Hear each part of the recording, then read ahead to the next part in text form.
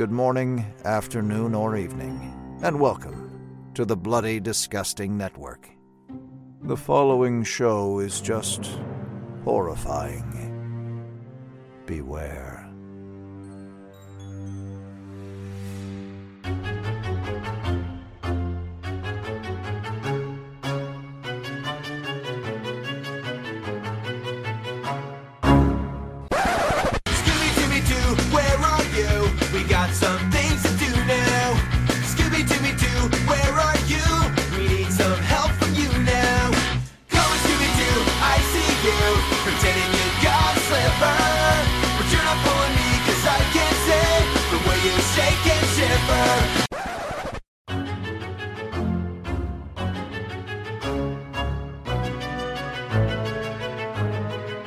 And welcome back to Horror Queers. We're talking purple is a fall color, we're talking spring break with Sugar Ray, and we're talking atrocious 2002 fashion. And I'm Joe. And I'm Trace, and we're talking, are you tricking on me? Oh my god. The lingo in this movie. The lingo. But it's like a satire, kind of, but yes. not? Both? Yes, indeed. It's a compromised vision, which we will discuss at length in this episode, because everyone, we are discussing Raja Gosnell's 2002 live-action adaptation, Scooby-Doo. And I feel like we owe this to y'all after so many weeks of really dark, depressing, and controversial content. Indeed, yeah. I don't think we could have made a harder pivot into candy-colored kind of floss, but like, in a good way. This felt like a nice reprieve. I agree, although I'm not gonna lie, I'm a little shocked to hear you say that, because I was watching this like, oh my god, Joe's going to hate all of this. Oh, I mean, don't get me wrong, this is not like my most favorite movie ever, but this was like a turn your brain off and just enjoy the colors kind of movie. Very much so, and we'll have a lot to say about many colors in this film, because they are all over the place, but... all over the place. In case you're gonna come over and like battle me on the genius of this movie, I'm just kidding, I don't think it's a genius movie, but I do like it. There we go. I feel like, again, like last week, we should have someone else in my corner. So, everyone, we're going to bring in our guest waiting in the wings. She is a horror blogger and filmmaker that also pulls triple duty, acting as the teen correspondent of Fangoria. She is also the co-host of the Scream Teens podcast, a limited series that sees a couple of horror-obsessed teens discuss the history of horror and its societal impacts. Please welcome Cory McCullough, a.k.a. Gory Cory. Thank you guys so much for having me. Yes, welcome to Scooby-Doo. I'm so excited. Well, okay, so because I feel like Joe and I planned this a while ago, and I don't remember if it was you, Joe, or me, but we were like, we know Cory likes Scooby-Doo. So really? Oh my god, that makes me so happy that I'm known for that. I don't know what it was. I feel like we got into a Twitter conversation at some like 2 years ago. It might have even been like sure we did. Pre-pandemic, and I just had it. I was like, okay, good. Someone else loves Scooby-Doo. Oh my god, yeah. It's the amount of like hours of my life that I've spent is probably years at this point, just watching Scooby-Doo. There we go. I love that. And honestly, what better way to celebrate its 20th anniversary than have someone who like unabashedly loves this movie? Now, Cory, though, I do have a question for you. Did you see this movie in theaters? I did not, because I was not, in fact, born yet. Oh my god, Trace, that was such a baited question. I knew the answer to that question. Yeah, I was born in 2003, and this was released in 2002. I believe the first time I saw it was right at the end of the Blockbuster era. We still had one in my town when I was maybe 4. You know, like I was pretty little. But I did rent this out obsessively from Blockbuster, like every week. And I would watch it like in the car on our little car DVD player. Aww. Oh my god. That's interesting. I guess because I don't have a lot of friends who are, you know, of your age. And so hearing you talk about that, it's actually like really interesting, because I'm like, oh, like that was like, you know, watching in the car DVD. That was my Legally Blonde, or renting it every week from Blockbuster. That was my Critters. And so it's interesting I don't know, the films that your generation, what those films are for your generation, you know? Yeah, yeah. So, have you been a big Scooby-Doo fan in general? Like, do you like just the entire IP, or is it this movie specifically that kind of, like, tickles your fancy? It is all of it. And I'm usually, like, most of my content I'm very territorial about, but because I was really obsessed with Winx Club as a kid, and so now if I watch any iteration of Winx Club that is not like the 4Kids version, I get really upset about it, even with just the minor differences. But when it comes to Scooby-Doo, I like every single thing in the franchise. Like, I will watch any Scooby-Doo movie, any series, like anything, and I'll enjoy it. I don't know what it is. It's just, I love them all. So you have watched Mystery Incorporated then, is what I'm hearing from you. Yes. Okay. I love Mystery Incorporated. That's good. That probably would have been a deal breaker for Trace because he is a huge fan of that. It is the show is just genius. Like, Yeah. It's so good. And the way that it brought the franchise back in a way, like, Even for adults. I mean, like, so listeners, you can go back and listen to our episode on Scooby-Doo on Zombie Island from almost exactly 2 years ago, actually. I go into my love of it and, of course, like, the history of Scooby-Doo and that show as well, because in all of the Scooby-Doo that I've seen, Mystery Incorporated has been the, like, legitimately best quality-wise. Not just like it's good for Scooby-Doo, but, like, legitimately great series of television. The one thing that I really appreciated about that when it came out is I was in, like, middle to high school, and all of my friends were like, Scooby-Doo is for babies, and they refused to watch it, but that brought it back, Scooby-Doo Incorporated, and they would watch that. So it was, like, really fun for me to be able to have some kind of Scooby-Doo content that my friends would actually watch. That's weird. That's like a reverse gateway. Yeah, exactly. Well, I mean, because it's really interesting because for me, so I was 13 when this movie came out and it was coming to theaters. And so I was in 7th grade. And I was probably more excited than any 13-year-old should have been for a live-action Scooby-Doo movie. I double featured this with The Sum of All Fears, seeing it with my gay uncle in Louisiana that year. But I think maybe what I should be embarrassed about is when the sequel came out. I was actually a freshman in high school, and I was so excited that I had my mom come pick me up from my last period early so we can catch an early afternoon show. Awesome! Oh my gosh. That's great! I feel like there's something about the live action films, though. Like, I think people had waited such a long time for this IP to be recognized in another format. Like, there had been these decades of cartoons, but I think what I've heard you both say is like, oh, there's still the perception this is for children. This is not appropriate for preteens, teens, adults. So live action gets another kick at the can because people can say, oh, well, now it's recognizable actors. It's Sarah Michelle Gellar and Freddie Prinze. Like, this has like a kind of allowable cachet to it where you can say, oh, well, it's not for kids. Like, it's live action. So now I'm justified in getting excited to see it. Oh, I mean, so they started filming this in like spring of 2001, and I will never forget. I was in 6th grade, and People Magazine, they released the first like cast photo of the movie like March of that year. So they've been filming for a month. And my mom shows it to me, and I literally screamed so loud. And just to clarify, so your mom did not know you were gay? No, not at all. I mean, she says now because she goes back and she does that thing where she like takes all of her like VHS home movies and like converts them to DVD.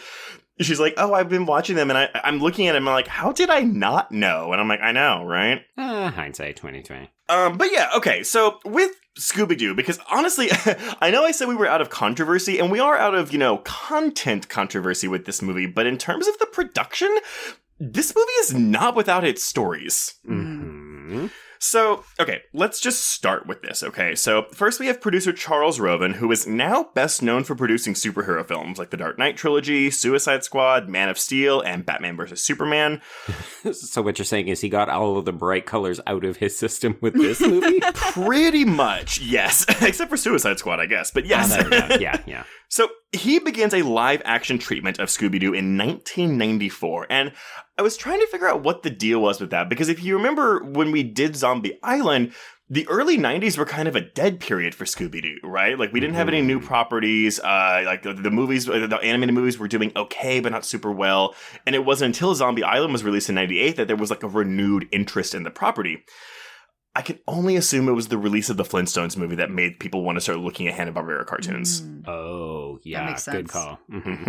So by the end of the decade, so like we're like 6 years ago by, we haven't cracked this nut yet. So the combined popularity of Scooby-Doo, Where Are You, plus the Mook animation films like Zombie Island, like Witch's Ghost, like Cyber Chase and Alien Invaders, along with the addition of the script and updated digital animation, led Warner Brothers to fast-track production of the film. But Mike Myers of Austin Powers fame. Yes, the Austin Powers film. He was reported to be co-writing the screenplay with comedy writer Jake Hogan, and I had to look up Jake Hogan too. He hasn't done a lot of work, but he's best known, if anything, for his work on The Simpsons, which, again, makes sense. Well, but I'm kind of like, but the humor of The Simpsons is not exactly the humor of Scooby-Doo, and then you have Mike Myers, which I'm just like, what would that have been like, you know? It would have been very R-rated, like Book of Mormon, South Park kind of. But still with the fart jokes, right? Oh, for sure. Just amplified. God, I mean, amplified more than this movie? Actually, I'm sorry. The sequel, which I do believe is a better movie than this, if only because they all knew what they were making, does have Velma in a leather jumpsuit trying to fuck Seth Green while that was so wild. Yeah, it continuously makes fart noises. Who's your mommy? But here's the thing. I can see the Simpsons part of it because you have to be smart to be stupid a lot of the time in comedy. And right. I would give Mike Myers credit for that as well. Mm-hmm. So I wonder if they thought, we're going to go Brady Bunch kind of revamp where it's both stupid but also smart. And that's why they were going after that pairing. Okay. Yeah. Yes, put a pen in that because I will come back to this. Because I'm not going to lie, I didn't know any of this shit until James Gunn made a big Facebook post for the 15th anniversary back in 2017. Right. But, okay, so he comes on in July of 98, and, Mike Myers is going to play Shaggy as well. So that is also casting that we have going on. God. Oh, no. In October of 2000, I guess, I don't know, maybe it was on for too long. Or actually, maybe Austin Powers took off. So he's like, I'm going to put all my eggs in that basket. Fuck Scooby-Doo. That would make sense. The timing is right. Mm-hmm. Because I think this comes out the same year as Goldmember, or maybe like it's between Spy Who Shagged Me and Goldmember. But in October of 2020, the film is officially given a green light. And Variety reported that Raja Gosnell had been hired to direct the film. And Raja Gosnell hadn't really done much. I know him mostly for directing Never Been Kissed. Oh, I know. love that one. So also, Goldmember 2002. Are we not going to mention Beverly Hills Chihuahua? Well, that's Corey, the thing. all of your Cinematic references are different than ours. Okay, no, I was a freshman in college, and I saw Beverly Hills Chihuahua in theaters. It's a masterpiece. It's so good. No, that is a great Just to confirm, movie. This is the Taco Bell talking dog one, right? Drew Barrymore. Yeah. No, not Never Been Kissed. No, Drew Barrymore voices the Chihuahua. Oh, okay. I'm just going to go sit in a corner because I'm like a dry old husk of like not knowing what you two are talking about. Every time I go to Beverly Hills and like the Chihuahuas were here, like it leaves an impact on you. It's a film series. Oh my god. Well, you gotta watch them. They're wild. I will not, Joe. I will not try to. I will not try to convince you that Beverly Hills Chihuahua is a good movie. I don't think it's... I mean, I don't remember. I haven't seen it forever. But unfortunately, I think Scooby-Doo kind of pigeonholed Gosnell because after this, he did Beverly Hills Chihuahua. He's done both Smurfs movies and a bunch of other really obnoxious family shit. I mean, there's money to be made. And if he's people having feel fun, like you're good at it. Yeah. Exactly. And you're right, Corey. Yeah, if he's having fun, by all means. He clearly has the aesthetic down. There we go. Yeah, definitely. Yeah. But okay, so here's the ace in the hole. They bring on James Gunn to write the script. And, this is obviously very common knowledge by this point because Gunn has blown up. But at this time, Gunn hadn't done anything. So the only thing he had written the trauma film Tromeo and Juliet in 1996. And he also wrote the 2000 ensemble superhero comedy, The Specials. Now, have either one of y'all heard of this movie, The Specials? I've heard of it. I have not seen it. I've heard of it, yeah. I couldn't tell you a thing about it. I've never heard of this movie, but let me just... So, it's directed by Craig Mazin, who went on to create HBO's Chernobyl and their upcoming series adaptation of The Last of Us, but only after writing comedies like Scary Movie 3 and 4, The Hangover 2 and 3, Identity Thief, and Superhero Movie. Ooh, boy, we are all over the place there, aren't we? But the cast for this movie... Jamie Kennedy? Thomas Hayden Church, Judy Greer, Rob Lowe, Jamie Kennedy, Jordan Ladd, Gunn himself is in the movie. Oh my god, I have to watch this. This sounds amazing. So anyway, that's Gunn's only credits. Tromeo and Juliet and the Specials. So I don't know what he did to make Warner Brothers say, yeah, sure, you do this. But Gunn did say that his biggest influence in writing this film was Abbott and Costello Meet Frankenstein, because it was both very, very scary and very funny, which is why he also chose to make the monsters real in the movie as opposed to making your typical man in a mask for Scooby-Doo. Right. Controversial, too. Yeah. Yeah, which is why we kind of get that back in the second one, but it's like, you know, they're still real. One thing that I really enjoy about that, though, is like a lot of the Scooby-Doo movies you see, at least the ones in the 90s, one of the things that makes them so special about them being feature films is that frequently the monsters are real. Witches, Ghosts, the monsters are real. Zombie Island, there are real monsters. Mm-hmm. There's a Loch Ness Monster one where the Loch Ness Monster is a robot, but then we find out that there's also a Loch Ness Monster that is real. And Aliens, the Aliens were real. And that's always been one of my favorite things is when, especially when there's like the fake out of like one of the things is fake, but then the monsters, some of the monsters are still real. And I think that's what makes the features like so separate from the TV shows. Well, and it's kind of a franchise too where it keeps, because again, there's a lot of tropes in Scooby-Doo, right? But they, as the franchise evolves, especially as it got more meta, I think Pup Named Scooby-Doo was the first time it really started getting meta with how like self-aware it was. I mean, you know, the bully was called Red Herring. Oh my god. He was so funny. That was such a good show. Pup Named Scooby-Doo is also, yes, very, very, very good.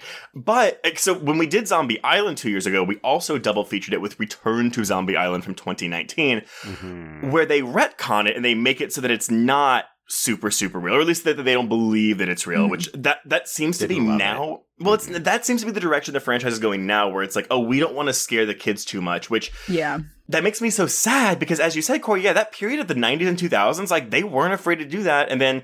I mean, I guess Mystery Incorporated kind of like, you know, fizzled out after 2 seasons. So they were like, okay, let's go back to the tried and true formula. Well, and then we got that Scoob shit, right? Scoob. Controversial. Probably the most controversial of any Scooby-Doo content. Well, because it's not a Scooby-Doo movie. It's supposed to be like a launch pad for other IP, isn't it? Yeah. Which is hilarious because we do that all the time now, but it really didn't work for them. I will say, though, like, I really do miss them having the real monsters because that's one of the things that I felt like made me really appreciate monsters. Like, I really wanted to be a cryptozoologist as a kid because I watched that Loch Ness Monster thing where the Loch Ness Monster was real and he was, like, nice. And so I really credit that to making kids like creature features. Well, because I think that Scooby-Doo, again, is underestimated as a form of gateway horror. And, you know, I'll tell people that all the time where they're like, oh, why did you get into horror? And I was like, honestly, I think I just watched a lot of Scooby-Doo as a kid. And they always like come back like, what? I was like, okay, but like as a kid, like there were some things, like there was this one with the werewolf that was green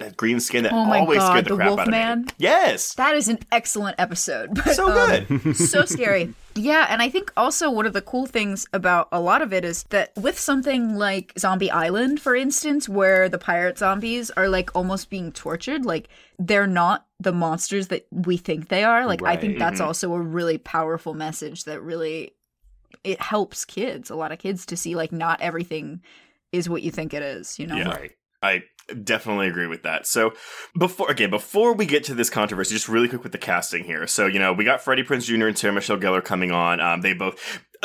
them and Matthew Lillard, they are like best buds because, you know, Lillard and Prinze Jr. acted in like 5 films. This is like the 5th of their 5 films they worked on together. Freddie Prinze Jr. and Sarah Michelle Gellar met on I Know What You Did Last Summer. So I think Prinze Jr. and Gellar do fine as Fred and Daphne. And by fine, I mean they speak their lines. They don't do much to make the characters their own, no. Exactly, which I'm kind of, is it the fault of them or is it just the characters? Because again, Fred and Daphne aren't big personalities or not distinct, whereas with Shaggy and Velma you do have that. And so I don't know, I disagree. Here we go. I think they definitely made the characters their own, maybe in a more subtle way, but I think like I don't know, when you hear them in interviews, there's that one interview where Sarah Michelle Gellar is talking about how it was such a feminist cartoon because it wasn't for men, it wasn't for boys, it wasn't for girls, it was for everyone. And I mean, her Daphne is a very feminist character. She's one of the only, you know, there's the whole thing about her being a damsel in distress, but she's not, and she's able to save herself. And I think Sarah played the role really, really well. Freddie, I think I agree a little bit more, but I still think he really played it in a way because Fred is such a difficult character to portray in live action because he's always got to be kind of like the stone-faced leader of the group. And he played him very dumb, which I think was, I think it was just a change. Well, okay. So let's just go into this then. So Trace is like, how do we want to do this now? Or I don't disagree, but again, like, I mean, the runtime of this movie is like 87 minutes, but honestly, the credits roll at the 79-minute mark. So it's a kind of a thing where I'm like, I'm sure you tell critics like, oh, I wish I had 20 more minutes on the Scooby-Doo movie. They'd all like, you know, die by suicide. So okay. This film was originally supposed to have a much darker tone, essentially poking fun at the original series, much like the Brady Bunch movie, Joe, as you said. It was set for a PG-13 rating. You know, Shaggy was going to be a stoner. There were many marijuana references. Velma was going to be explicitly queer. According to Geller, after the cast had signed on, there was a change, and the film became more family-friendly. And there's different accounts of this, because I cannot figure out what the truth is, because basically my thing is, I want to see this footage. I want to see a cut of this. We deserve it, honestly. So yeah, she goes, there's a change. The film became more family-friendly. We got some of the original adult jokes cut out. Some of them are in the deleted scenes, which, you know, we have Velma, you know, in a bikini, like going nuts on Daphne. We have Velma getting drunk and singing "You're Just Too Good to Be True" in a karaoke scene. Those are fun. But again, these other jokes are like, but what else was there? So, you know, there was supposed to be a kiss between Daphne and Velma during the scene where their protoplasms are all swapping bodies, because the fix for it was going to be, oh, if you kiss the other person, then you'll fix your protoplasm. But right. That was, again, I don't know if it was shot or not, but it was in the script. I can't believe we didn't get that. I mean, I can believe we didn't, but I'm so mad. Yeah, it's disappointing, right? Oh, absolutely. So 2012, Matthew Lillard doesn't ask me anything on Reddit. And when someone asked him about the original concept, he says this. It was after the heat of Shrek, and the studio was all for a comedy that was above the kids' heads. They brought in James Gunn. He delivered this version of the script.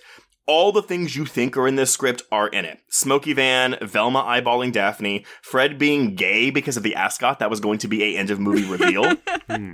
Apparently also Freddie Prinze Jr. played Fred as if he was gay the entire movie. I can kind of see that. Yeah. But here's the thing, and this is where the difference comes in. So Lillard says, when we tested it, the parents flipped their lids and Warner Brothers got scared. It's one of the crown jewels in their library and they couldn't risk a backlash. Also, the original demons were very, very scary, so they had to soften them a bit for the final version. The fact that he says they tested it, that would imply they filmed this version. Yeah, there is a print of it somewhere, and it exists. You would think it would have been leaked by now. Like, someone's got to have their hands on it. Well, this is why... Okay, so flash forward 5 years, 2017, 50th anniversary of the film, James Gunn, the film screenwriter, goes on Facebook and posts this. He goes, "Memories of Scooby-Doo, the movie. Incredible. 15 years ago today, the first Scooby-Doo movie opened. For those of you who don't know, I wrote the screenplay for this film, and it was my first studio film, only having made Romeo and Juliet and the specials before it. I had loved the character of Scooby-Doo since I was a kid and was excited at the prospect of making a live-action film with 2002's cutting-edge technology." And then he has a bunch of exclamation points and question marks in parentheses. "Yes, it was not exactly what we had planned going out. I had written an edgier film geared toward older kids and adults, and the studio ended up pushing it into a clean-cut children's film. And yes, the rumors are true. The first cut was rated R by the MPAA, and the female star's cleavage was CGI'd away so as not to offend. But you know, such is life. I had a lot of fun making the movie regardless of all that, and I was also able to eat, buy a car, and a house afterwards." So, okay, he says we got an R rating by the MPAA. That would even imply that, because with Lillard's version, it was like, okay, we're doing a PG-13 kind of an edgier version like Brady Bunch movie, but an R rating? That footage isn't in the deleted scenes. Yeah, I wonder if it was really violent. Either really, yeah, I mean, it could have been the creatures were really scary. I'm wondering if maybe there was also language, right? Because we know that the MPAA came down, well, continues to come down hard on films for, what is it, Trace? 3 F words? Yeah. So you can say maybe 3 2 if it's like a fuck you, but if you say even 1 in an I'm going to fuck you kind of way, that's an automatic R. So I wonder if it was just like a combination, right? Like the content was more adult, it was scarier, and then maybe there was some profanity. Maybe. I mean, we have, you know, Daphne that makes sense. Here saying, like, I'm going to open up a can of 2,000-year-old Chinese whoop ass on the coast. But Corey, have you actually listened to the cast commentary for this movie? Yes. Okay. I used to listen to that was my introduction to commentaries as a teenager. I didn't know what they were, and I was like, oh, cast commentary. I listened to it again today. It is my absolute favorite thing. It's like they are so... You can tell they had so much fun making this movie, and it's like you're watching the movie with them in a room. It's great. I mean, I will say that, so I have not watched that because I just watched this on Netflix, and I feel like you can see that this is one of those movies where the people, even in the parts of the movie that isn't maybe working, it's very obvious that they are having an absolute ball. Like, but it makes me so happy that they did, because that, I feel like, adds so much to the atmosphere of the movie. And like, if you're working on a set, I mean, obviously you want to have fun on any set, but on like something like Scooby-Doo, that in such a film, that film is so wild. It's crazy. Yeah. So I would hope that the actors were having like the time of their lives. I would hope so as well. And actually, I saw a piece of trivia that was like, most of the cast disowned the movie. And I was like, no. That is not true at all. that sounds like clickbait. Well, they do all agree that the second one's better. But the reason I say that is because, again, this is the first time I had seen this movie since knowing all of this behind-the-scenes information. And so watching it, knowing at once this was PG-13 or maybe even R, you can see some of it here. Oh, for sure. But again, because the movie we have is not the movie they were trying to make, I think that's really where a lot of the film's failures. I mean, yes, there's a lot of stupid humor in this, but I think they had to add more of it, or at least emphasize more of it once they started moving down to that PG family-friendly rating, because it's like, oh, we don't have anything else.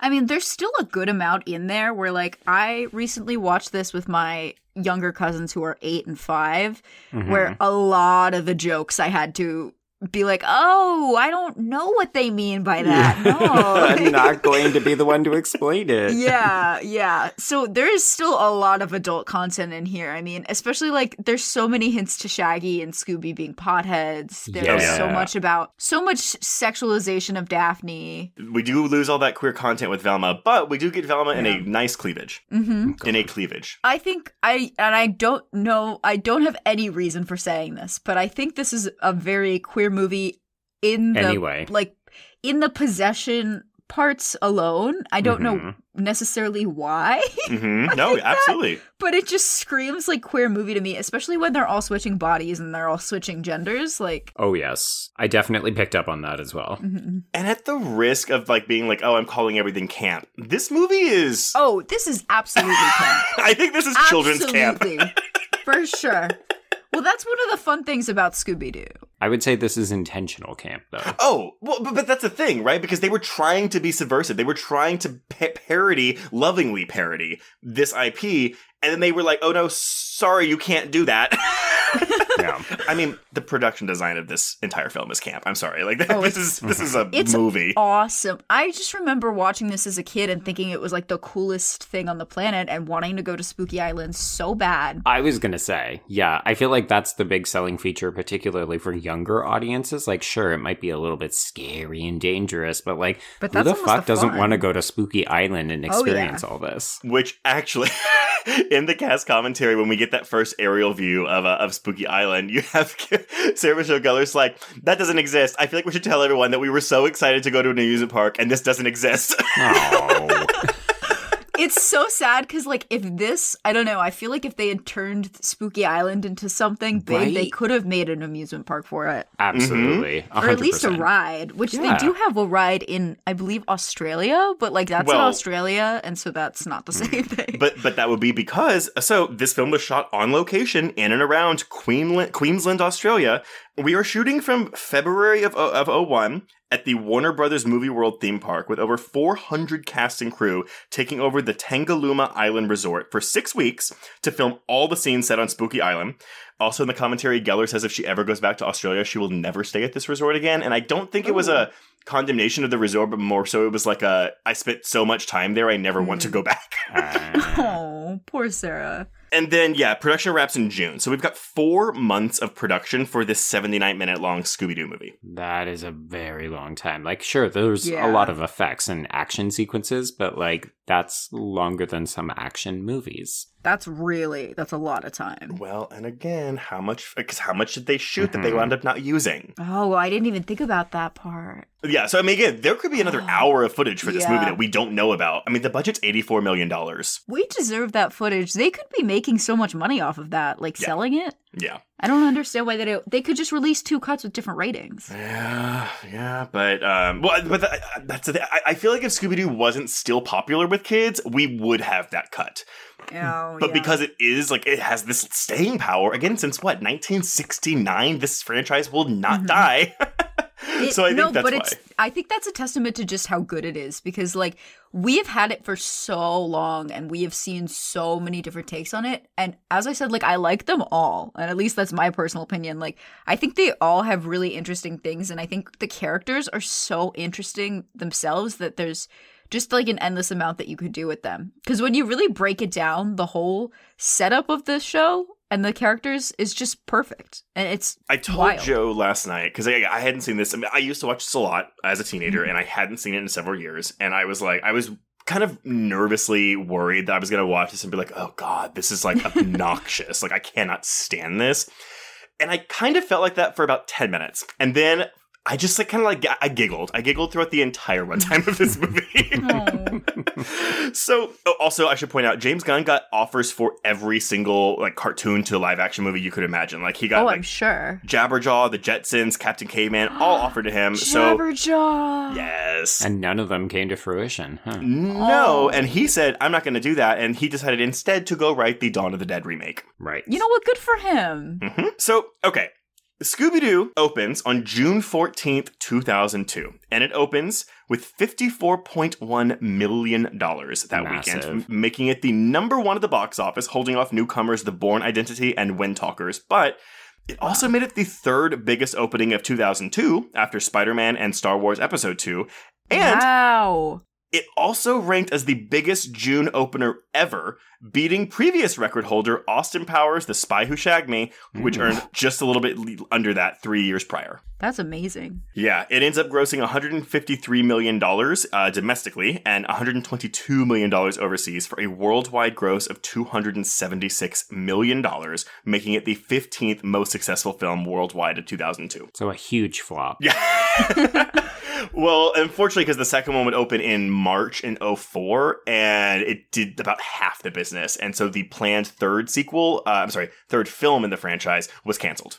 Yeah. Wow. Nevertheless, while it made a lot of money, critic-wise, it didn't do so well. There were a lot of doo-doo puns and reviews for this movie. Oh, gee, how clever. At first, I was going to say, they just don't get it. And then I thought about like the 10-minute fart scene, and I was like, oh. Yeah. Right. That one is a bit hard to take as an adult, Yeah. but also you have to appreciate I'm probably not the target audience, just even for this scene alone. I don't know. I remember being a kid and still being like, this is too much. Oh, well, Really? Okay. I will agree that it's too much. However, the punchline of when he does his like little heel kicks at the very end before Daphne catches them, that's good. And the payoff again when they're all dressed up in like the Knights outfit and he farts on Velma's alchemy fire and it blows up in her face. Oh, that makes it worth it. I fully laughed at that part. Yeah.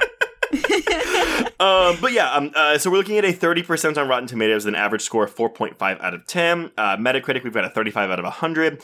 But CinemaScore audiences gave it a B+, and Letterboxd users have it at a 6.2 out of 10. So clearly, I don't know. I don't really see people talk about this movie that much, but it clearly has its fans. Oh, for sure. Yeah, critics hated this. Roger Ebert gave it 1 out of 4. Peter Travers said, get out your pooper scoopers. Entertainment more disposable than Hanna-Barbera's half-hour cartoons ever were. Rude. Like, no one liked this movie. I'm sorry, no critics liked this movie. But again, could you just imagine sitting next to Roger Ebert in the theater watching Scooby-Doo? No. That's my dream.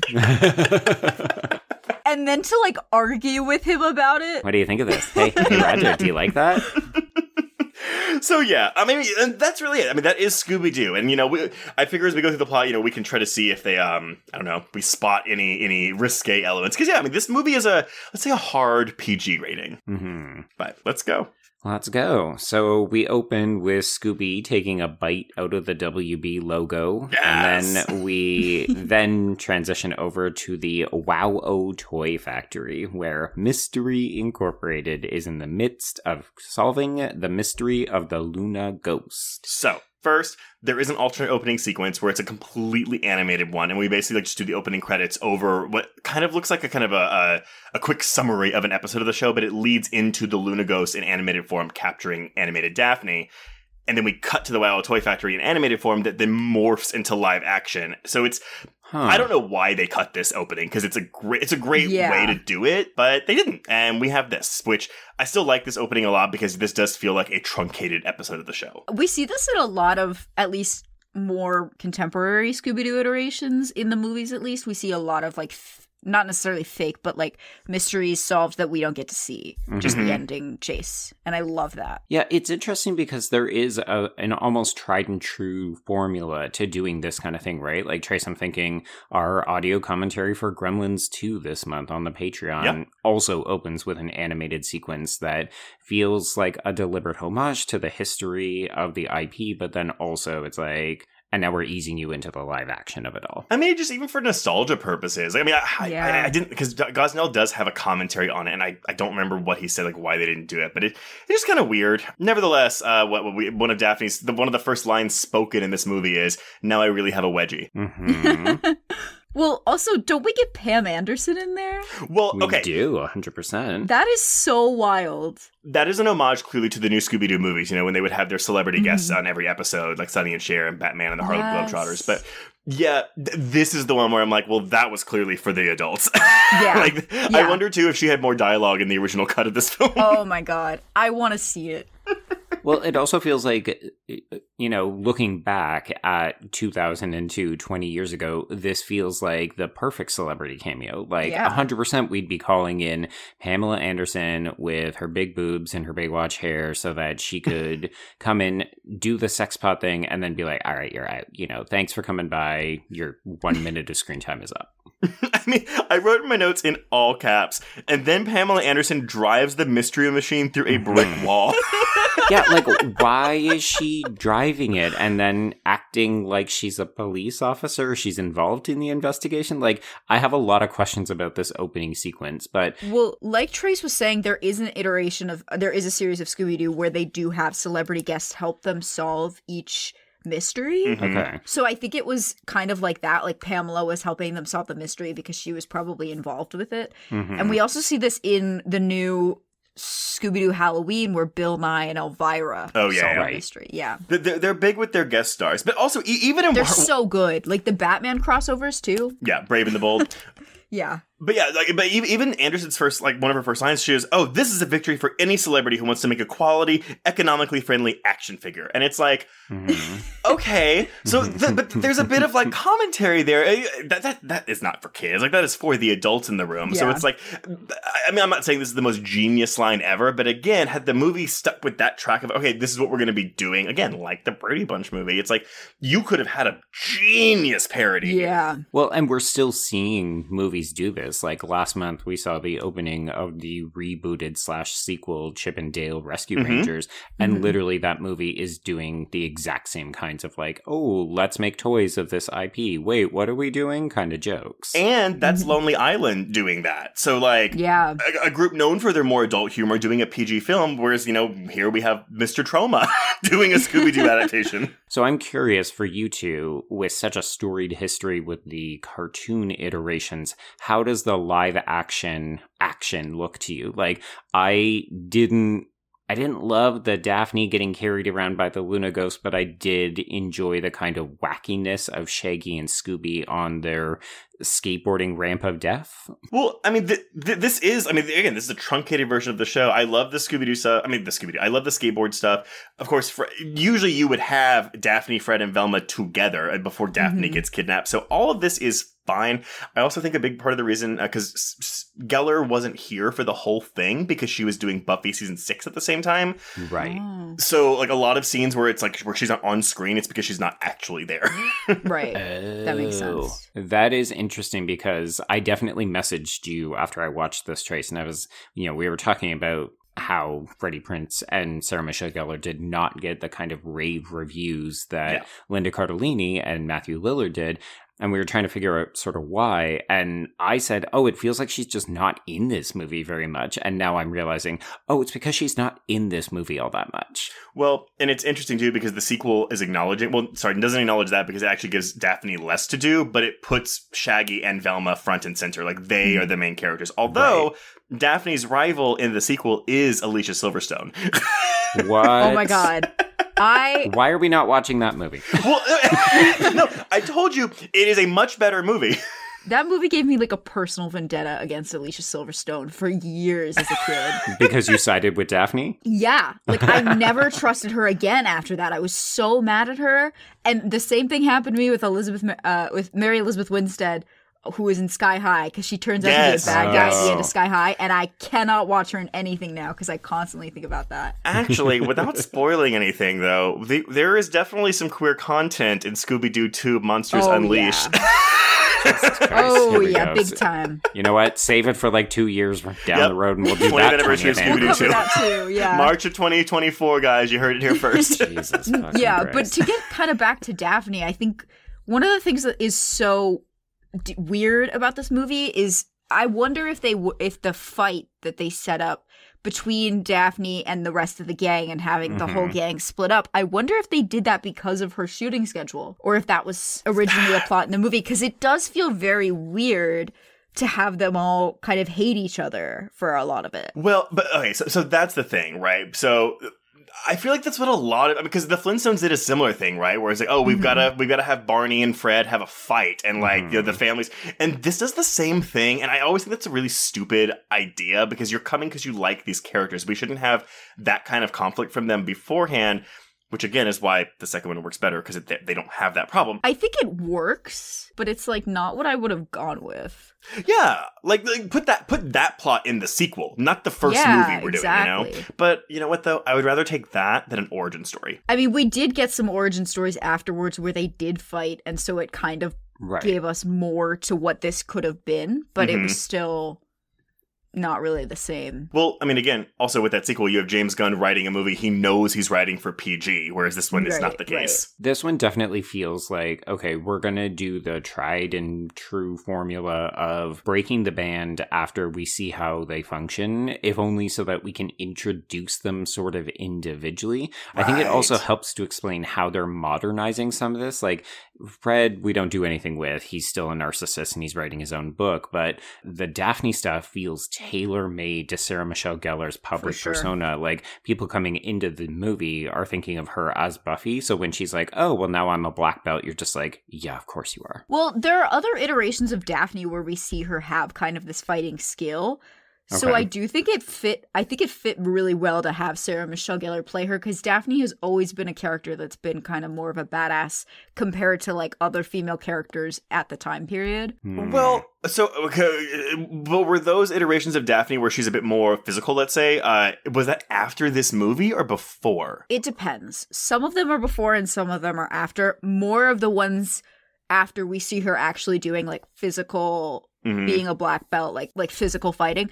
But even beforehand, like, she's always the one to come up with some kind of crazy plan that just always works, and she's really smart, and she always is able to like outsmart the villain, and sometimes she does like physically attack them, so she's got it. But I think that's why, I mean, again, like watching this franchise evolve, you know, where Daphne begins the damsel in distress, and now that is definitely not the case for this character in recent iterations too. I do like that. Joe, did you by any chance get a chance to watch some of these deleted scenes? I did not. I think I may have seen some of them earlier when the 15th anniversary came out, because I was curious that there was a harder cut of this potentially. But yeah, I think I was mostly just like, oh, so they made Velma a lesbian? Search for that. Destroy search history. That footage does not exist. No, the only deleted scene where I'm like, oh, I wish they would have kept that in the film is actually when they're at the airport and they're saying, oh, I was doing this. We actually get flashbacks to what they were actually doing. Oh. So Fred wrote a book. He's at like this convention and like he has two like teenagers at there and they were just making fun of him. They're like, why do you suck? Part of me feels like I've seen that. It's on the DVD. Why. It's on the Blu-ray. Oh, okay. But the other one, so Daphne, you know, she's doing martial arts in Japan and she kicks herself into a tree and gets stuck. Like Velma's like, oh, I'm doing rockets, but I'm also on a journey of self-discovery. Right. Well, then cut to her in group therapy. Velma, when did you first experience these feelings of low self-esteem? Well, for a long time, I was part of a group where I didn't get the attention I deserved. Which group was it? Mystery Inc. Wow, Fred Jones. And that giant dog. Oh, and remember Daphne? She was so hot. I don't remember a Thelma. We just cut that. Which again, because everyone always called her Thelma. Okay, there's your one joke with that movie, and you cut it out.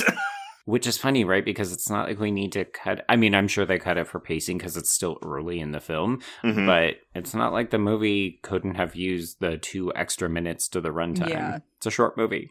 There is another random deleted scene where whenever Velma's like meet cuting with that guy at the bar who I guess is supposed to be her love interest. And is not Josh Peck. I had to look it up. But basically she's like, oh, I'm in Mr. Ink. And he's like, is that dude and his dog that used to solve mysteries? They were part of a larger group. Mystery Inc. Oh, yeah. I'm Velma. Velma. The smart one. Oh, right. Cool. And you've always been a chick? Anyway, okay, sorry. Back to this opening. They fight and they break up. Yeah. So we cut to about 2 years later, and we see that Shaggy and Scooby, who we should note we've not referenced, Scooby is voiced by Neil Fanning in this film. An Australian. Yeah, I heard a couple of people say that the voice isn't quite right, because I gathered he's not the normal guy who does. Yeah, this is his first gig. The guy that voices Scrappy-Doo, though, is Scott Ennis, and he voiced Scooby-Doo in all those Mook animation ones. So the voice of Scooby in Zombie Island is the voice of Scrappy in this movie. Right. Okay. Can we make sure to talk about Scrappy later? Because we will talk about Scrappy because I have a lot to say. I mean, look, really quick though, do you like him in this movie? Or do you not like him in this movie? I don't like him in this movie, but I like Scrappy. Okay, no, I'm the opposite. I hate Scrappy-Doo and I love him in this movie. Yeah, but that's because you're older than me, and it's a generation.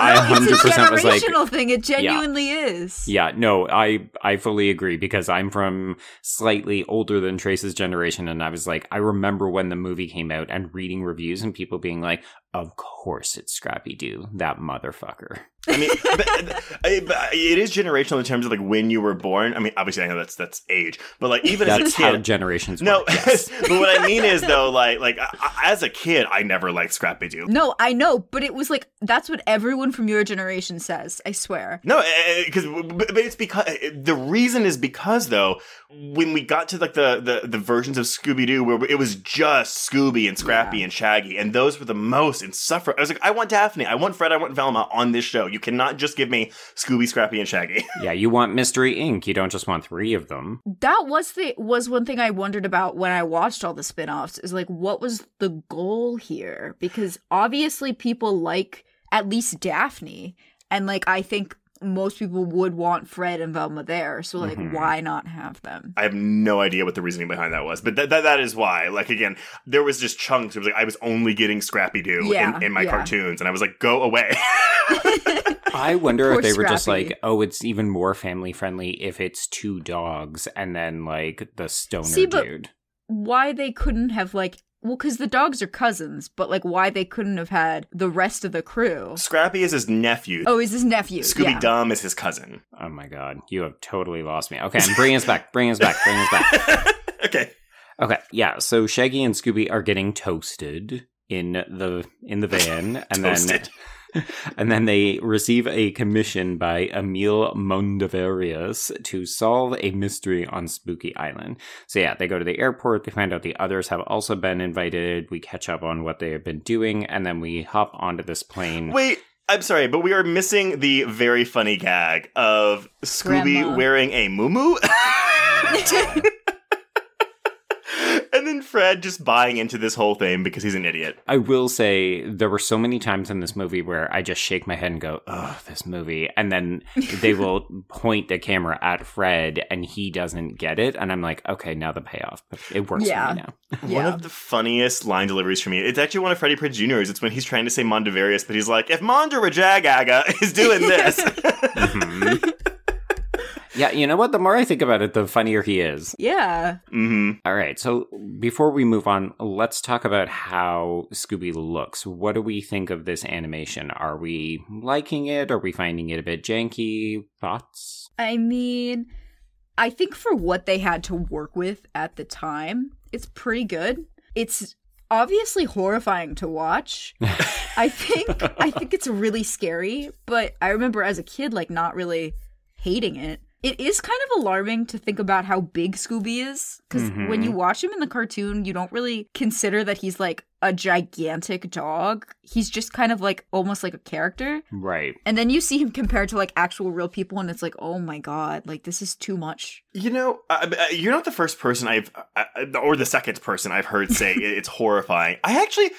For 2002, I think this looks fine. Right. Yeah. My issue is more so that because they're trying to make him look like a real Great Dane instead of just a CGI cartoon object. And I think it's like an uncanny valley almost. And so I think that's the issue. I almost wish they would have just done like either Roger Rabbited it with a 2D, just cartoon Scooby, or made this CGI creation look more cartoon-like. But and honestly, I feel like the budget is really going to a lot of that. But that being said, I think Scooby looks better than the demons. Oh, God, yes. Oh, for sure. The demons do not look good. But I also wonder, though, is it because they had to redo the demons? Yeah. Right.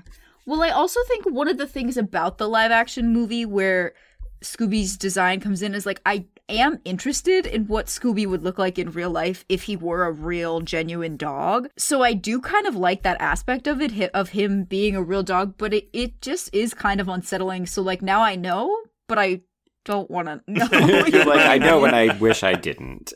Yeah. I'm like, I have it now. I don't need to see it again. Like, right. Well, you will in Scooby-Doo 2 Monsters Unleashed. Right. Which I will gladly watch because it's a wonderful film. But it's so good. The demons were like my favorite thing as a kid. I thought they were the scariest looking things on the planet and I loved them. And now I watch it and I'm like, this looks so fake. How could you have believed this? They were critiqued in reviews as being like, this is not for children because they are too scary. I 100% had the Game Boy Advance game for this movie where you had to go through the Spooky Island Hotel and fight these demons. It was quite fun. Oh my God, that sounds so cool. I'm sure it wasn't actually a very good game, but I really liked it when I was 13 years old. Yeah. Corey's like, wow, that sounds great. What antique shop can I go and play that at? What's a Game Boy? No, yeah, I think for 2002, like this is above and beyond what that could have looked like. I think they look great because they hold up enough now where I'm like, all right, like it's believable. I think that sometimes there are times where the CGI looking shitty actually helps. I mean, again, this is later in the film. It also takes away from the fear factor for the kids, you know? Yeah, but like at the moment when Isla Fisher's Mary Jane gets like her face hits a tree and then she is like, that looks like shit, but it's also really funny. It's so yeah. Also like the awkwardness of the demons and them because they're so stocky and weird. Like it's really funny to watch them. I love the dimensions. It's like the actual technical execution that doesn't entirely work for me, but like the long limbs and the way that they move, I actually quite like it. Yeah, it's really entertaining. As by the way, we're transitioning onto the plane now because we have a needle drop of Simple Plan's Grow Up as this plane goes by.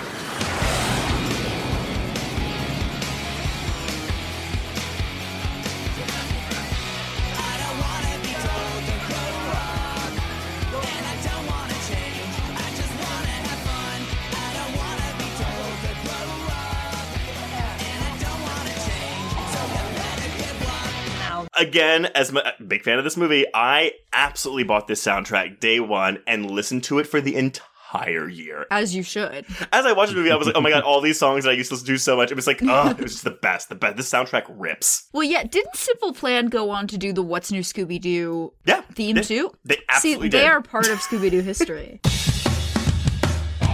What's new Scooby-Doo? We're coming after you. You're gonna solve that mystery. I see you, Scooby-Doo. The trail leads back to you. What's new Scooby-Doo? Well, I mean, like Matthew Lillard starting in 2010 would just go on to keep voicing Shaggy in all the iterations. So, I mean, honestly, he is like I know this is a popular opinion, but he's the only person besides Casey Kasem that, like, as long as he's living, should be playing Shaggy. I will agree with that. We kind of skipped Linda Cardellini because she was only known for Freaks and Geeks, really, at this time. Well, unless you recognize her from Legally Blonde, which you should, but yeah, she's really good as Velma, and she wouldn't go on to voice Velma, but I mean, like, I do love this though. Her both her and Lillard would have a line they would have to kind of get into their characters' voices. And Velma's was just like, it's not even a line in the movie where it's like, Shaggy, we're not trying to make time. We're trying to find the creeper. Oh my God. That is a very specific line. Yeah. I think Linda is like perfect as a live action Velma, but as like an animated Velma, she does not have the voice that I at least expect Velma to have. Whereas I think like Matthew Lillard sounds pretty similar to the original Shaggy. I just don't think Linda does. I will take this one moment, Corey, just to brag a lot. Okay, so here we go. The Curse of La Llorona had its world premiere at South by Southwest, and that's in Austin, Texas, where I live. And I had the chance to go to a cocktail party with Linda Cardellini in attendance. And I got to walk up to her and just tell her, "Hi, I'm really sorry. I'm like 28 years old, but I really love you in Scooby-Doo."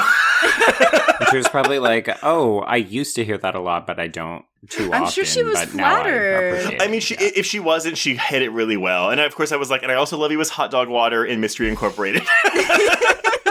So, Hot Dog Water? Can we take a moment to talk about Hot Dog Water? I mean, I will what give an you 2 insane minutes, character. and then we have to come back. Hot Dog Water is Velma's lesbian love interest in Mystery Incorporated. Like, that is who this character is. At first, she's insufferable, so you're like, of course she's called Hot Dog Water because she's the worst, but then they like fall in love and it's really cute and it's so unexpected. And while it's not explicit in that show, despite the fact that the creator said, no, she's gay.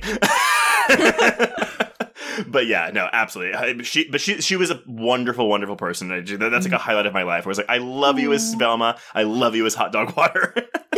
God. Oh my God.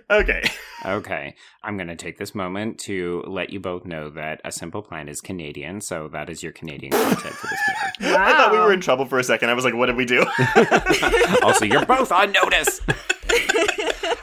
No, okay, so they board this plane. Yeah, we meet Mary Jane, who of course is also a weed reference, and Just got that joke this time, by the way. I totally I never understood that. Like, that's my favorite name. I think it's easy to miss. Yeah, well, because he's so genuine with it. Like, Yeah, he's not like, oh my god, you're my favorite person, Mary Jane. he like genuinely is like, that's my favorite name. Also the first thing I ever saw Isla Fisher in. Really? I did not even recognize her. Well, because she has that blonde hair. But also apparently though, she made like James Gunn is still really good friends with her. Oh, she seems like a really cool person. Yes. Very, Wait. like, I get a genuine vibe off of her. Yeah, for sure. Corey, were you about to say like, oh, that was the first thing? Because were you thinking Wedding Crashers? No. I was a really big Now You See Me fan as a kid. That's 2013, sweetie. I was 10 years old. I was gonna so, say, let's do the math. And what about it? Also, Now You See Me is also a lot of fun. Oh my god, yeah. Okay, yeah, so I don't like the part with Shaggy getting distracted by the cat. That to me is like, oh, okay, that's the juvenile humor that I'm too old for, so it doesn't work for me. I didn't realize this until I read a couple of reviews, and I think it was the critic at Salon who was like, this is the kind of movie where you go with the jokes and you either laugh or you're just going to get really frustrated with it. So, like, the fact that they take a plane to Spooky Island, but then they arrive by boat. You're just like, wait, what? Okay.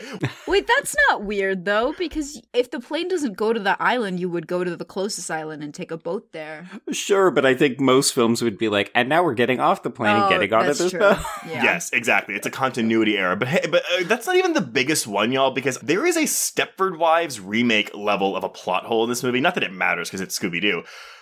What is the point of the training videos we will see later? Oh, they train the monsters. That doesn't make any sense. No, it does, because I'm in agreement with Corey. Like, they're gonna get all of these monsters in human bodies, and then they have to send them out into the world when they take it over. So, like, they need to be able to act like humans. The goal is like an invasion of the body snatchers, kind of like they want everyone to become these demons. So the demons have to blend in with human life for a while. So they have to figure out how to do it. But the funniest thing is that it's recorded by people who clearly don't understand any of this. So it sounds like a bunch of old people trying to use like young slang, and it's so entertaining. I will crush your bones into dust.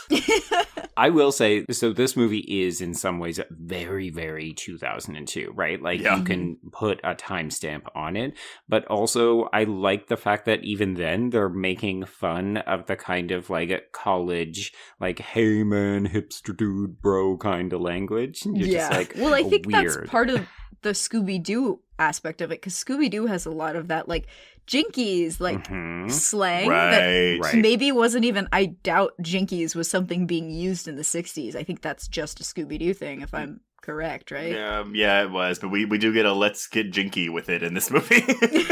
I mean, you had to As we expect at least should. one. Yeah. Yeah. No, but so I think it's also poking fun at that a little bit. That would make sense. So we arrive at this dock and we're greeted by Mondavarius, who is, of course, played by Rowan Atkinson. As soon as I saw him, I was like, well, naturally it would be him. Who else would be in this movie? He's perfect for this role. And of course, I like that we get to see him in a dual kind of role. Like, it makes a lot more sense when you get to the end of the film. You're like, oh, okay, Totally. yeah, now I get it. Well, and apparently in one of the first drafts of this, Old Man Smithers, who was the Luna Ghost, was going to be the main villain of the Spooky Island stuff as well. Oh. That could have worked too. Yeah. But, I mean, well, then it wouldn't have been Scrappy, so. Right, there is that. Yeah. Yeah, and Scrappy would have gotten his good name, you know? He wouldn't have been tarnished. Defamed publicly. So they get the lowdown from Mondavarius about like why they're there, and we see these college students who are automatons and they have great strength, and everybody's like, okay, yep, legitimate mystery, let's get to work. So we follow Velma as she goes to the Spookapalooza ceremony that opens, and we get to see there's a bunch of kids in the audience who are mouthing words like there might be spells, and we see Nagu Tana, who is played by Stephen Greaves, who explains that the theme park was built over basically the equivalent of an ancient burial ground, and you're like, ooh, spooky. We see Shaggy taking Mary Jane out for a claw game date, and Scooby gets distracted and lured into the woods where we first meet the monsters. But we get the setup for the film, one of those best jokes, which is the Melvin Do. Yes! So we get a phone call for a Mr. Do, and we get, oh, Melvin Do? No, Scooby! Put that in your back pocket, because it will come back later, and it never fails to make me cackle. So funny. Oh my gosh. You two are easy marks. That's just Oh my God, wordplay. Come on. It's so good. It's at a point of such tension too that it's so funny. Scooby has a couple really funny moments. Again, I'm thinking of whenever Shaggy's like, oh, you drink out of the toilet, and he's like, so do you. Gotta do it in the voice, Trace. Come on. Oh my God, no, I cannot. But no, so they use Scooby appropriately in this movie. Totally. Well, I like too that they make him the central focus, right? Like he is, at the end of the day, it's revealed that he is the one with the pure heart or the pure soul, and as a result, he's what they actually want. So it makes sense that he is the central figure, because he and Shaggy are also the ones who unite the group. And just to kind of conclude our little touch on the CGI earlier, he does feel like a real character in this movie. Oh, for sure. Yeah. Which is so hard to do with a CGI character. Yes. And I mean, I think the voice actor was on set the entire time, because he and Matthew Lillard actually became really close friends because they wanted to work on their chemistry together. So Matthew wasn't just talking to a line reader while there was a severed Scooby head like on the chair. No, that is so special, though. I feel like that really adds. I agree. So, I mean, again, like, quibble with the animation all you want, but I do think that at least in the scope of this film, it does work. It does make Scooby feel like a real, quote-unquote, character. So Daphne's part of the investigation is that she goes down to the beach and she learns about a spooky castle after interrupting the voodoo maestro, who is played by Miguel A. Nunez Jr. Joanna Man! Oh boy. So my husband kind of like walked through at this point in the film, and he was like, why is Daphne so stupid with the like, you want me to go to the spooky castle, so I'm not going to, and it's reverse. And I was like, it's so funny. I know, I was very much like, oh, he's me when we covered Zombie Island, where you're just like, oh, you just don't get it. It's fine. Keep walking. I will never forget you coming in there saying, I preferred Return to Zombie Island. I thought it had a stronger plot. I maybe stand by that. I'm not revisiting. Goodbye. Return to Zombie Island is fun. It's not funny. Well, there is that. Yeah. I enjoyed it. It's fine. It's fine. Maybe that's a generational thing. But no, I do love this. Yeah.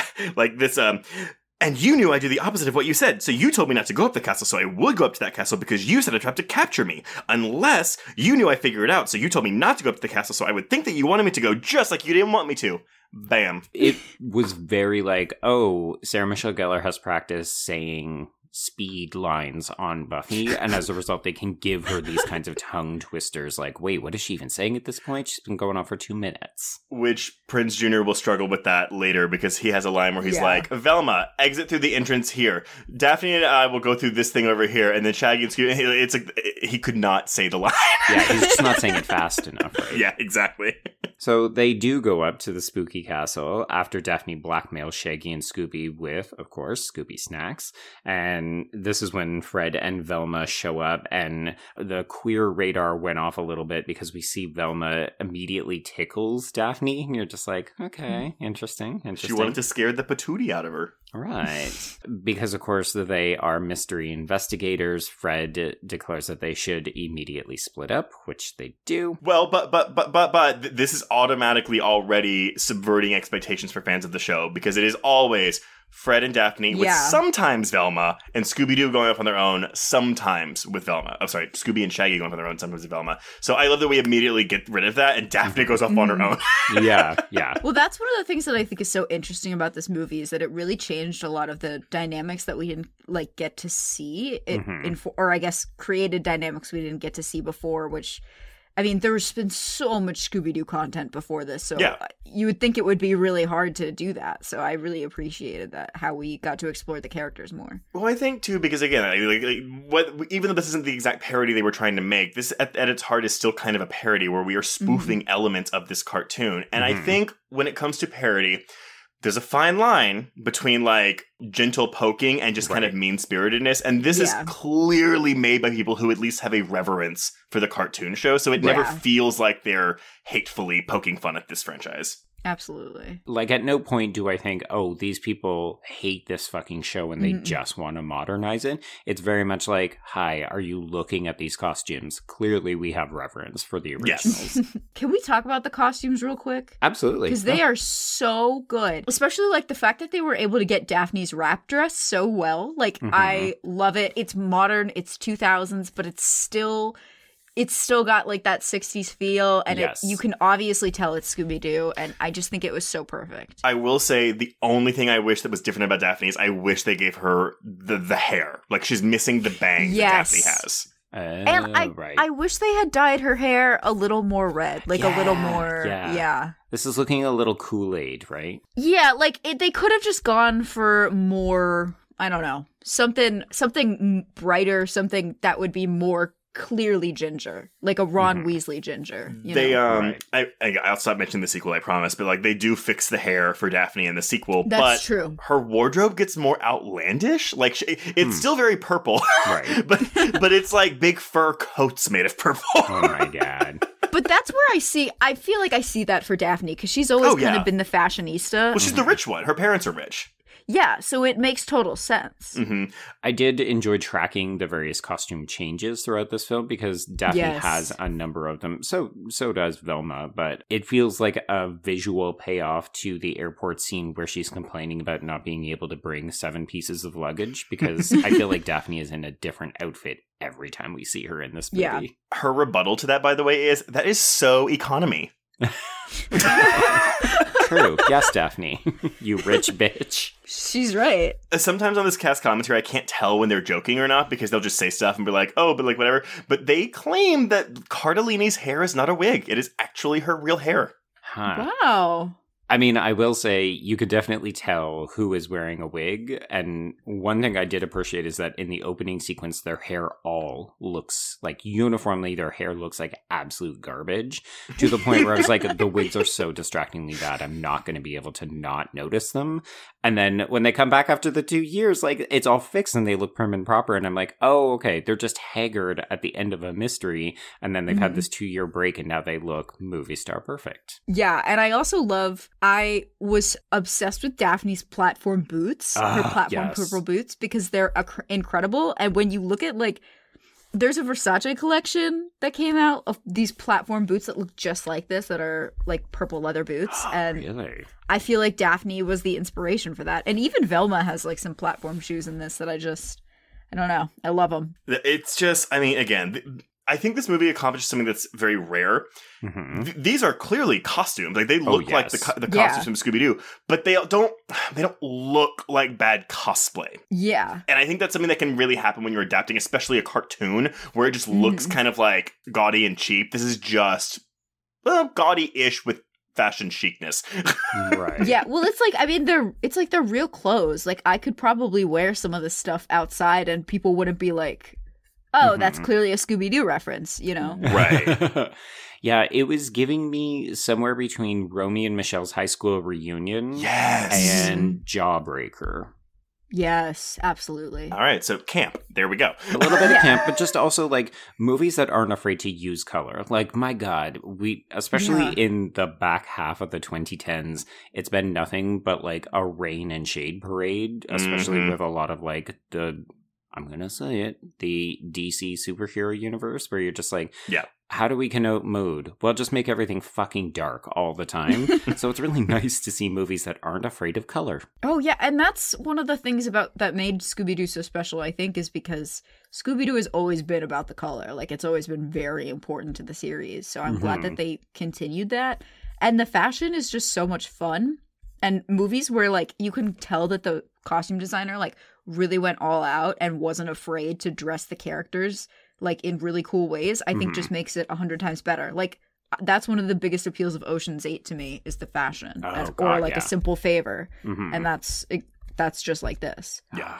Yeah, I mean, I think obviously Shaggy doesn't really get anything fun. Fred has his one sort of standard outfit and he wears it well. But like, yeah, Velma and Daphne are really bringing it in this movie. Especially when they get it's not possession really, but like when the monsters go into them and Velma's outfit Velma changes her outfit to have more cleavage. Yeah, like and her boobs are just out all of a sudden. When Shaggy meets Sugar Ray, when Daphne meets Sugar Ray, she walks away, and Shaggy has an altercation with Fred, where Fred's like, "Oh, hizzy huzzah!" Basically, they hear a loud noise, and Shaggy turns around, he turns back, and like Fred is like already he's like monstering at him. There's a deleted scene where you find out what that noise is, and it's because when Daphne leaves Sugar Ray, she goes to the locker room and finds Velma in her new outfit doing this dance with all the girls, and she's like, "Hey, I want to talk about the monsters." And Velma Cardellini gets to do a really creepy scene where she's like, "There is one thing I do remember those creatures doing." Uh-huh. That half scream. Scream? Uh-huh. Kind of like...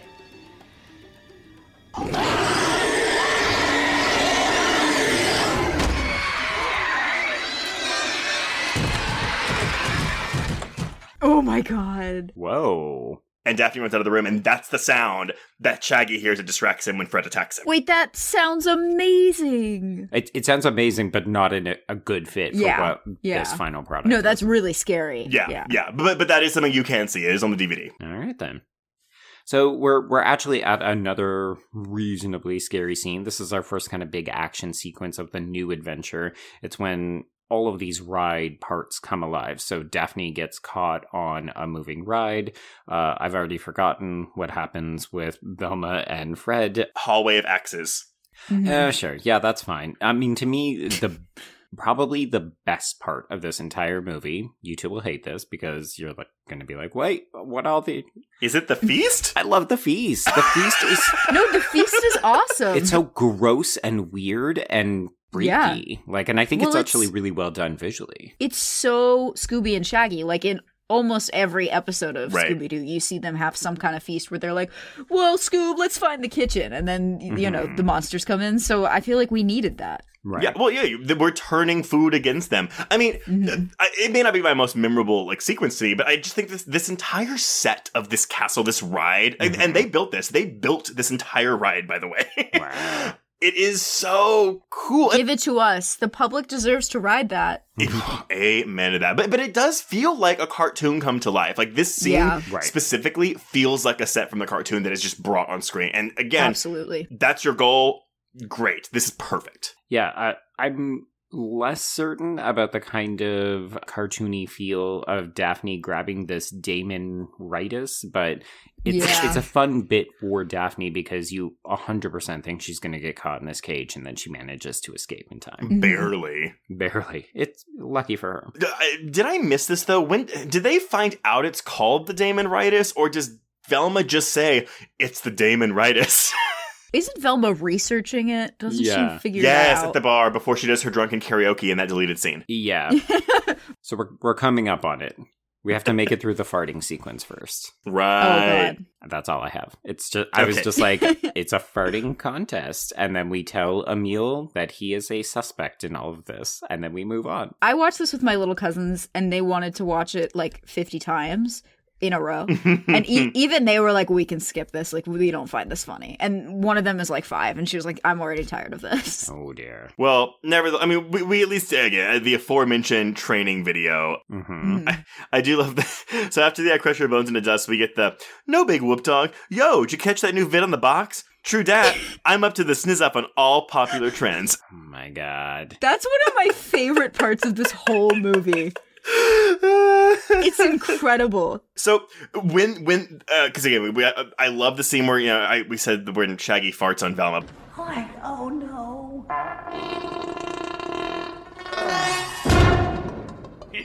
But again, having them all dress up to hide in the background, like that is classic Scooby-Doo. Yeah. Right. Which will segue into as they run out of the building by the All Stars' song Bump in the Night, which is a fucking banger of a song.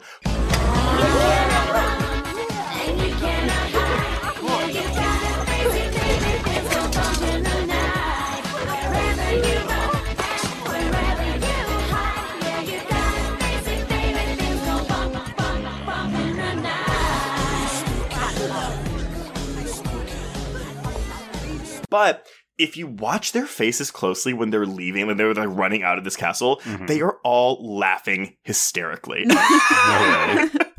Like you can't hear it because the song's playing it, but they're supposed to be like terrified running out of this thing. Right. And Linda Cardellini, it's like Matthew Lillard just told her a joke, and she is laughing her ass off but trying to hide it by holding her head down. I'm sure that's what happened. That sounds about right. Yeah. There we go. So they make it back to the hotel, and they kind of say, okay, I'm going to research my individual bit. Yeah, this is when we get Velma explaining the Damon-ritis to a cute boy. He is played by Charlie Cousins. I wrote it down because he's a character, but he actually doesn't even have a name. He's just like listed as, I think, Velma's boyfriend, but with a very definitive space in between the words. You know what? Treating male characters like female characters. There I we can go. respect it. Oh! Yeah.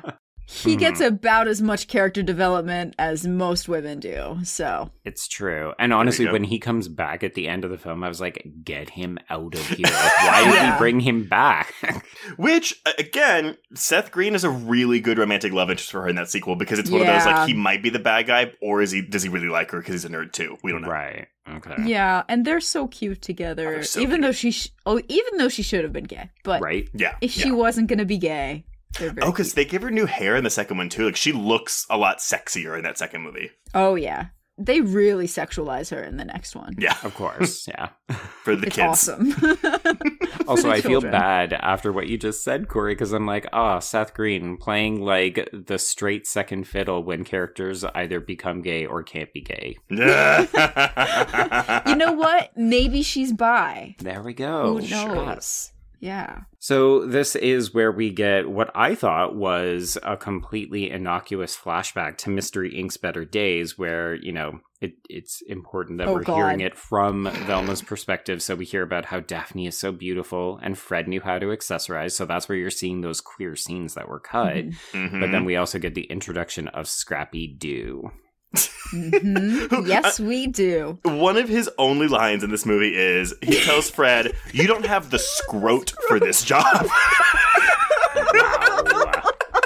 How did they squeeze that by the censors? I think it's a really, not blink, but you blink your ears and you'll miss it line. And then he pees on Dad. I love how immediately all of them are like, they just hate this character so much. I mean, first of all, what an incredible line. Like, I'm going to use that someday. It's amazing. But Oh God, it's such an uncomfortable scene to watch, and like no one is having a good time, and just seeing him left on the side of the road it's so sad. Well, and it's so funny because not that I'm gonna like give this movie credit for like, oh, like with the twist ending, but like you think this is the end of this character. Like you think, oh, this is your fun, like, oh, Easter egg for fans who hate Scrappy-Doo. Yeah. Exactly. There you go. Like we got him. We dumped him on the side of the road. You never have to see him again. That was 100% my experience. Psych. I was like, why is the scene in this movie except to acknowledge that we hate Scrappy-Doo? Okay, let's move on. Well, yeah, when I rewatched it, I was like, oh, it was because they had to introduce Scrappy for the people who didn't know him. And so he wasn't just like a random guy to pop up at the end. So, because Joe, I know you said you couldn't remember if you had seen this movie or not. So, had you seen this movie before? I don't think so, because whole passages of it don't look familiar, but I could have sworn I remember something about, like I've seen the creature design before, and I feel like I remembered seeing either images or maybe video of like the characters getting the bad breath that knocks them out.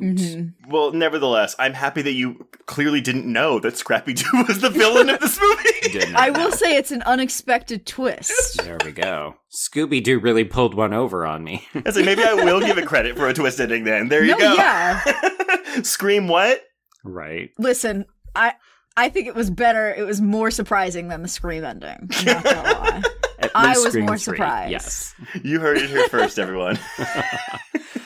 All right, so we come back to the present day, and this is when the CGI monsters attack the lobby. We see that Fred and Velma are put to sleep, and they are taken away, and Daphne grabs the box before it can be gotten. Scooby is pursued by the creature, so once again, he seems to be the object of their interest, and then he ends up plummeting them out a third-story window. All this entire scene set to the tune of The Man with the Hex, also a song that I played on repeat the summer of 2002. You remind me of a man.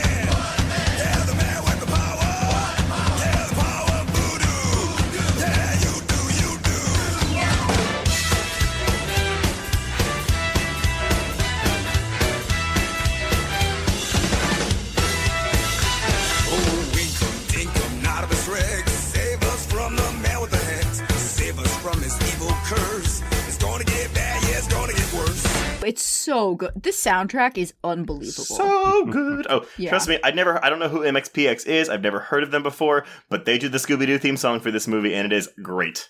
Yeah. I love it too, Trace. It feels like you're desperately trying to reference as much music as you can to make up for the fact that you generally suck balls at doing it in every other episode. Well, it's because the music that I know is going to be from film soundtracks. Like, that's it. And it's not all film soundtracks. It's just the ones that I cared about. Right. And Scooby-Doo. It's a very select discography. Yeah. But I will say, because I have the CD in my car still, but just, for mobile purposes, I went ahead and bought it on Apple Music today. Very important. Get out there and support the artists. Well, yeah. I'll also say, like, Scooby-Doo has always had really banger themes, and like every iteration of it, like the soundtrack usually is really good. So I'm glad that they brought that into the 21st century. I mean, look, we know that Zombie Island has a banging soundtrack, but it also, like, in the original show, like, whenever they were on a chase from a monster, it would be like a monkey style song, Mm-hmm. Right. Yeah. And it's so fun. And you see that even in the iterations today. It's just like a beautiful thing that is part of the franchise. It's a carryover piece. Yeah. Yeah. So everybody's getting carried away by these monsters, and Shaggy wants to kind of give up and just make a run for it. And this is when Daphne says, nope, it's our turn. We're going to solve this mystery. And they try to call in the Coast Guard, but it appears that they're in on it. That's such a good scene. I want to commend this this actor. I want to commend this actor for just really committing to this. Oh my God. 20-second part. That little eyebrow raise, it's horrifying. It's so funny. Because like he just tells his friend, our friends have been kidnapped. Oh, Isla Fisher does a really good delivery too, where she's like, yes, our friends have been kidnapped. Wink, wink, nudge, nudge, code word activate. So they wake up on the beach, and all of a sudden, the destroyed hotel is completely renovated. Everybody seems to be back to normal, and they're like, wait, what the fuck? And the weirdest thing about everything is that there's a Sugar Ray performance happening by the pool. Which, again, very 2002. I will tell you, Joe, I actually did know who Sugar Ray was, but I only knew who Sugar Ray was because of this movie. God, get out of here. I didn't know who they were. He messaged me last night and was like, Sugar Ray's in this. Oh, if you don't know, he sings this song. And I was like, no, I know who Sugar Ray is. But only from this movie. But, only from this movie. So they very quickly learn that everything is not okay. Everybody has been possessed. They've got the green demon eyes and the shitty bad breath. So Shaggy and Scooby use four-wheelers to escape from Fred in the scene that you previously talked about, Trace. En route, this is when Scooby sees that Mary Jane is actually also a monster, and Shaggy doesn't believe him because, of course, we need a little bit of conflict between these two to make the basically segue from the second act into the climax work. Yeah, I guess because they're separated up until the ceremony. So I guess that makes sense. Yeah. So Scooby ends up falling down a pit and Shaggy follows him. This is when we, of course, because it's Scooby-Doo, we have to have like the system of underground caverns. So here's the thing. So, and I've always wanted this too. So when Shaggy falls down, it's before he gets to the main chamber. Like, so he exits the tunnel, and we have this weird close up on the Lord's face as he looks fucking horrified, and we don't know what it is because then when next we cut it, we just see the chamber with like the bowl of the protoplasms, whatever, and he walks up to it. So it's like, oh, like that's weird. He just saw this open chamber and freaked out. Right. There is a deleted scene where he walks out of this tunnel, and it's the same room, but he sees Daphne, who's tied up by the protoplasm thing, and they pull her protoplasm out with that pincer thing on her chest, right, and dump her protoplasm in the bowl, and then they leave, and then we cut back to Shaggy looking terrified. No, no, no, no, no, no, no, no, no.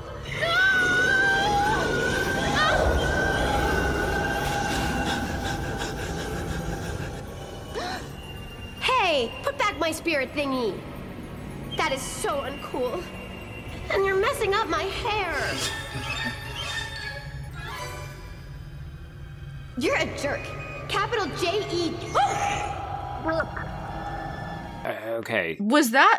Is that in the DVD? Because I feel like I've seen that. Yes, that is in the deleted scenes. So that makes so much more sense because, we do see Daphne get into an altercation with the luchador guy, and then we never see anything more from that. Like, he clearly gets the better of her, but it's not until later where she, like, randomly shows up and she, too, has been possessed, and I thought, wait, what happened here? Like, since when? The editor got a little firm with cutting out some of these scenes because it doesn't quite make sense. Well, and it would also give more weight to her fight at the end because it's like, oh, well, okay, yeah, I guess, we see her altercation with the Lucha Libre guy, but if while he's there taunting her, she's about to get her protoplasm picked out, like that at least gives her like, oh, I need to get revenge on this guy, right. And that gives that final scene a more emotional weight. Yeah. So Shaggy ends up investigating this cauldron. This is when we get honestly weird CGI on these faces when he pulls them out. Like, it's... I feel like that adds to it, though, because it's so bad. It's, like, very unsettling. Fred's... when we see Fred's protoplasm, he just goes, huh! Of course he does. No, the best is when Shaggy pulls out that guy and he's like, "Thank you so much." You and help then me. he goes, "Sorry, I'm looking for someone else," and puts him back. I wrote that down too. That really got me last. I wasn't even high. See, I was actually like genuinely frustrated because I'm like, just set him free, fucker. Yeah, like, there's no reason dump he it shouldn't over. have done that. Like, he could have literally solved the entire movie right now. No, but I think that's a testament to like how silly he is. Like, he's not smart enough for that. Yeah. Like, even Velma, when Velma was giving him directions to like let her go, could have been like, just dump the tank, you know? Yeah. It's so funny when she's like, just bring me back to my body. Like, yeah, like, I'll just carry your disembodied protoplasmic head around until I find you. Well, yeah, because exactly. it's weird because they don't seem to really be able to control it because they just fly off and it's like... But it is fun to watch, right? So that's what ends up happening. We watch first Velma and then Fred can't get into his body. So we do see what happens, that the creatures are inside the human bodies, and when the protoplasmic heads go in, the monsters get kicked out. Do you hear what you are saying? It's like, do you hear what you're saying? I'm explaining a live action cartoon to people who can't see what I'm talking about. It is, no, I know. It's just like, again, when you're like, oh yeah, like a live action Scooby-Doo movie, and like, this is the plot of the movie. No, exactly. I mean, we haven't even talked about like the uncomfortable, like racialized depiction of like Islanders in this movie and the dancing. Oh, it is.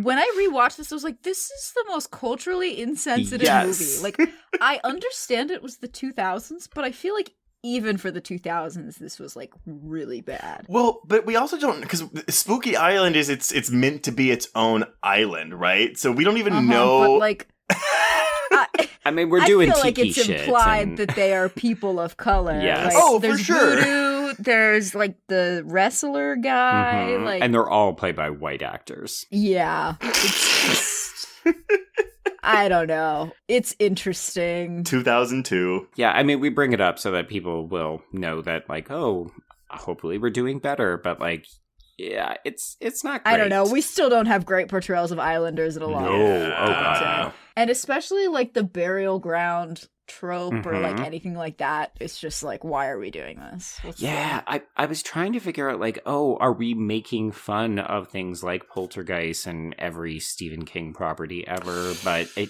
don't think so. I think it's just like, well, they're on an island and it's spooky. And unfortunately, it couldn't. I'm not going to give them credit because we don't know, but that could have been the intention originally. Mm-hmm. Yeah, Maybe. and it could have just been so cut out. But maybe not. You know, I'm just like, but like again, like it's so frustrating to know that there's just a whole movie in here that we will never fucking Yeah. Scream Factory. No, Get out, honestly, go find like, it. I don't understand why we couldn't see it. You know what I mean? Like, Studios are weird. I just, like, if you have the content, why would you not release it? Like, that's such a waste. Because I honestly, because they don't think that they can make money off of it. They don't think that there's enough of an audience to merit putting out a whole physical release. I think there is. So, oh no, for sure. But yeah, but Warner Brothers doesn't think there is. That's the thing. Because again, like when Mystery Incorporated went off, it was, I'm assuming, for lower viewership. And I think they chalked it up to, oh, this is too mature for kids. Like, we don't want to market towards adults that makes anymore. sense. One thing I forgot to mention, it's in that deleted scene with Velma singing Can't Take My Eyes Off of You, in the commentary, Geller is saying, she's like, oh yeah, like, this is a really good scene. Like, we have she's trying to explain the deleted scene. And then she goes, and then I told Fred what his ascot makes him look like. Oh. And that's not in the deleted scene. And I'm like, oh, she probably called him gay. Right. Yeah. Yeah. Because apparently, again, in that original version that was filmed, it was the ascot. I guess everyone in the 60s thought that Fred's ascot made him gay, so that was the whole joke of this movie. So funny. So weird. Sorry, that's so strange. Right? I guess I didn't grow up in like an ascot generation where like I even knew what an ascot was. So I always just assumed that was like a thing that they wore back in the day. But it is. That's the funny thing. Like, it's a piece of men's fashion history. Like, you could go and see, like, they wear it in the UK. Like, a whole generation of men did. No. Doesn't matter if it's UK, because again, that's like... Gay or European. Yeah, gay or European, right there. No. God. Speaking of Legally Blonde, yes. I want to be clear. Joe and I did not grow up in an era where men wore ascots. Well, I didn't either. Maybe in Canada they do. No. Maybe in Canada. Yes, in our igloos and dog sleds and ascots. We're all of that's it. That's all you have to keep warm. But yeah, I heard Geller say that bit before. I just never really put much thought into it. And then again, when you know what the original concept was, it's like, oh yeah, she was probably calling him a queer. Yeah. You know what? Let Fred be gay. Right? I feel like, why not? You know? He's almost too beautiful for words, that, especially as Freddie Prinze Jr., right? Like, give us something. And I feel like we're all kind of under the assumption that, like, that's kind of like an incest friend group. Like, they're probably all... Oh, they have all gotten high and fucked each other, for sure. Yeah. Well, but also, you know, if we're going into this idea that Freddie Prinze Jr. was playing Fred gay the entire time, because we have this kind of like narcissist thing going on with him, right? So I wonder if one of the original intents was to like, oh, like you are so in love with yourself that you just are gay because you are the one that you love. That would be really funny. That would be so a little homophobic, but it would be really funny. Yeah, I mean, there's definitely certain queers where you're just like, oh, if you could fuck and or marry that mirror because you see your own reflection, you probably would. But yeah, but that's not just queer people. That absolutely is true. Yeah. No, but it is a lot of gay men. Yeah. Okay, so speaking of Fred, his disembodied head is unable to get back into his body and just kind of bounces around a bunch, and then it ends up inside of Daphne. So we eventually end up with a bunch of body swapping comedy. I'm not going to lie, I would have taken about another minute or two of this, just them trying to figure it out. Like, it's over so quickly. Well, but it's because they were going to have Daphne and Velma kiss! Well, here's the thing, though. I was also frustrated because clearly they just ADR their voices. Like, they have the actors say the lines and then they ADR the other actor over it. And I was like, ooh, I really wish that they had have taken the time to try to do each other's voices because it just doesn't look good. Yeah, no, I'm in agreement with you there. Also, Fred's first thought is, I can look at myself naked. And then he looks at her tits. Mm-hmm. That was one of those things where my cousin was like, why is he doing that? And I'd be like, I don't know. He likes her dress. Why? Honestly, this is the thing where I'm like, I'm shocked that line made it into this movie still. Yeah, because like they could have easily taken that out. But that's like a staple of body swapping comedies, particularly if you're going to cross genders, right? Right. That's true. Well, yeah, which we get multiple. And that's the thing, right? Although I do like when Shaggy goes into Daphne. He's like, don't you ever eat? I love the part where he was like, wait, why am I wearing a dress? But no, yeah, I'm agreeing with both of you. This could have gone on for longer, and I'm a bit bummed that they don't really take advantage of it, or at least not in the final cut. Yeah, exactly. So after everybody is back where they're supposed to be, we hear about the Darkopolis ritual. These fucking names. But we only hear about it because they walk up to Nunez Jr. and Daphne's like, wait, I know how to handle this guy. Hey, you! What are you doing? That Daphne, she's a master of subtlety. I don't know how she does it. I'm telling y'all, by this point last night, I was just like dying. I could not stop laughing. Yeah, so we learned that the Darkopolis ritual involves sacrificing Scooby because, of course, he has a pure soul, and that will allow the creatures to take over the world. It's all very like, how do you know this? Why haven't you stopped it? Why are you helping us now? Sure, we're just going to go along with it. This is when they realized that Mondavarius is, in fact, the villain, so they did peg the villain correctly early on. And then they formulate a plan to get jinky with it, using a giant crystal skull to reflect the light and kill the monsters. Trace, once again, Gremlins 2. How well did we sync this up? Yeah, very much so. Completely unintentional programming, but it really works. So they're like, all right, let's put this plan into action. And it immediately falls apart. And I did like that. Well, yeah, it always has to. The trap always falls apart. Very much so. And it never works until Scooby and Shaggy do some bumbleheaded thing that should fuck up the trap, but ends up catching the killer. Oh my god. Catching the bad guy anyway. Yeah. So we have to watch Fred and Velma awkwardly dance, and then they are immediately captured.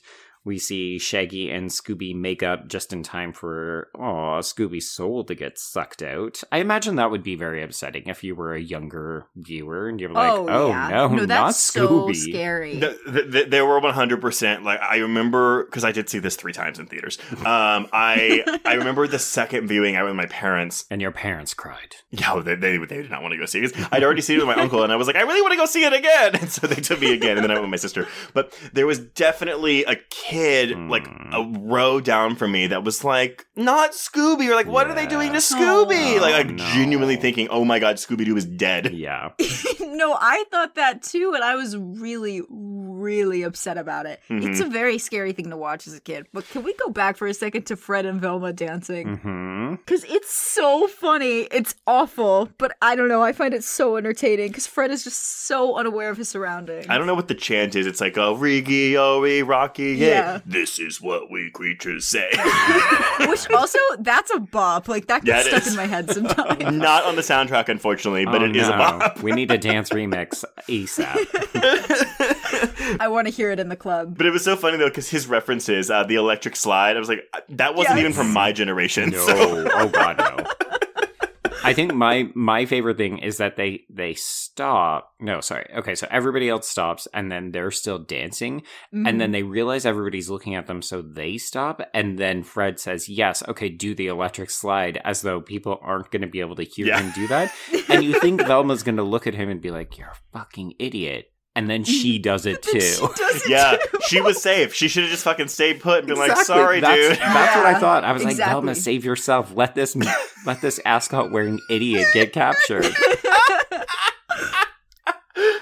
That's so good. Okay, so Scooby's soul has been sucked out, and then we see that Emil is beginning to absorb all of the other ones, and like Scooby will be the sort of final meal. Once he's got him, then we're all fucked.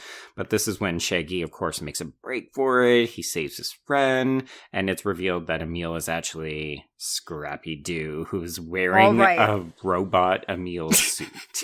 Let's talk about Scrappy-Doo. Yeah. Because I didn't get into it as much before. Go ahead. This reveal, while I do appreciate it, and I do understand that it's really funny because a certain generation really disliked Scrappy-Doo. And I'm sorry, which generation was that? Which generation is it? All older ones. Anyone that is not Gen Z. Got it. It makes me incredibly angry to see this character so defamed because everyone now associates Scrappy as a villain because, like, at least the people that didn't watch the cartoons automatically assume that Scrappy's, like, a bad guy. When in every single variation that we see with Scrappy, he is always a hero. Yeah. And by the way, Scrappy isn't, like, some little annoying dog. I think, personally, he just is neurodivergent coded because I relate to him so much. He just gets really excited about everything, and he really loves Scooby, his uncle. And he's always like, Uncle Scooby will get him. Like, Uncle Scooby's got it. Like, he always trusts Scooby so much, and he's fearless, and he always goes after the monster. And there's this one scene that I was just watching the other day that I think was so funny where, like, they're fighting this lava monster that came out of a volcano. And Shaggy's like, I wish that lava monster, someone would put that lava monster back in the volcano. And Scrappy's like, why didn't you say that before? And just picks the monster up and throws him into a volcano. It's so stupid. But, like, that's the character, is like a fearless kid that will do anything for his uncle and always looks up to Scooby. Aww. You are correct. It's truth be told, I have not seen a Scrappy-Doo episode of Scooby-Doo in at least 15 years. Because as a kid, I never liked it because it was very much like I want Fred, Daphne, and Velma back. I don't want this. And, you know, we kind of got Daphne back with 13 Ghosts of Scooby-Doo when she replaced Scrappy, but blah, blah, blah. So I honestly couldn't tell you if I actually found Scrappy annoying as a kid or if I was just annoyed that he was here and the rest of the gang wasn't. Right. That's, like, so valid. And I guess, like, I obviously never got that because when I was watching stuff, like, I got all the content at the same time. Right. Well, and we haven't had a period without the whole gang since that Scrappy period in the 80s. Yeah. And I think it was because it was so poorly received where people were like, I want them. So I can see in hindsight where it's like, oh, if you're, you know, watching this in the 2010s for the first time and you just, oh yeah, look, there's the Scrappy face, whatever. But then you go back, oh, I have the gang back again. Then yeah, he's probably not as annoying to you. Yeah, so I think if people gave Scrappy another chance and looked at him, like, from an outside perspective, because it's not his fault that he got thrown in to replace the gang. Like, obviously he's not a replacement for Fred and Velma and Daphne, but he's still a great character, and I think he was shown as, like, just the worst, most annoying, most vile creature on the planet in this movie, and he's horrible, but when you watch him in the cartoons, he's really great, and we could absolutely have one with the whole gang and Scrappy. But I do think, though, the show that we had with Shaggy, Scooby, and Scrappy, because Shaggy and Scooby are like the goofballs, right? Like they're providing our comic relief, whereas Daphne, Fred, and Velma are kind of your straight people. But they have funny parts, but they offset the goofiness of Scrappy and Shaggy and Scooby. Scrappy isn't necessarily goofy, but he does have an immaturity to him. Like he's still a puppy. Like he is that is his thing. So you don't have the balance of that with Scrappy. No, absolutely. And that really is an issue, at least me personally, that I think I have with that show. I mean, even the movie, I think when they meet the Boo Brothers, it's just Shaggy and Scooby and Scrappy, and I never liked that one either. Yeah, it sounds like you just like he could be a good fit with the others. It's when they try to bring him in to replace them that you're like, no, now you're messing with the formula, and that's not who his character is. Yeah, exactly. It's weird, like being completely outside of the fandom. My sense of who Scrappy-Doo is kind of like when a show gets long in the tooth and then they introduce like a cousin or a brother that we didn't know about. Like Cousin Oliver from the Brady Bunch. Yeah, exactly. Like, oh, I fucking hate this character because the show isn't the same anymore. And that's also not fair to that character. Yeah, and like I always personally loved Scrappy because he got really excited about everything just like I did. He got really excited about the monsters like I did. So as a kid, I was like, he's just like me. Yeah. And so it makes me so upset to see people just hate on him, especially, and this movie added so much to that hate. Well, I will say, I never even considered the fact that, people that like didn't grow up with the cartoon would just now, because of this movie, view Scrappy as a villain, because this really is kind of the last thing that I think the character has been in. I don't know if he's been in any of the more, like, the cartoons in the past 20 years, but I believe he has, but it's never been this mainstream. You know? So that is an interesting public opinion that I never even would have considered at all before this recording tonight.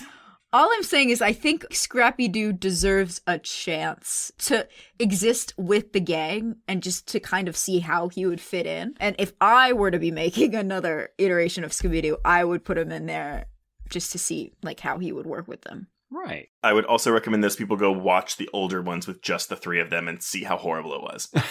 My God. I liked them. I had fun.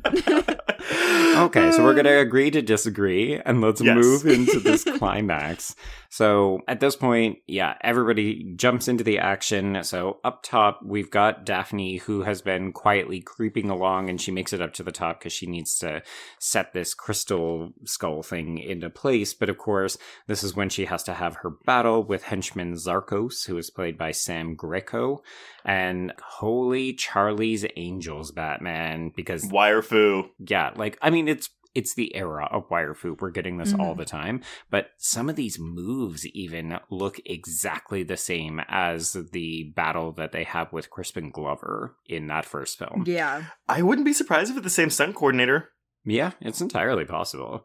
I mean, like, it looks fun, and it's that moment for Daphne where she finally gets to execute, like, yep, I've got this black belt, I'm not a damsel in distress.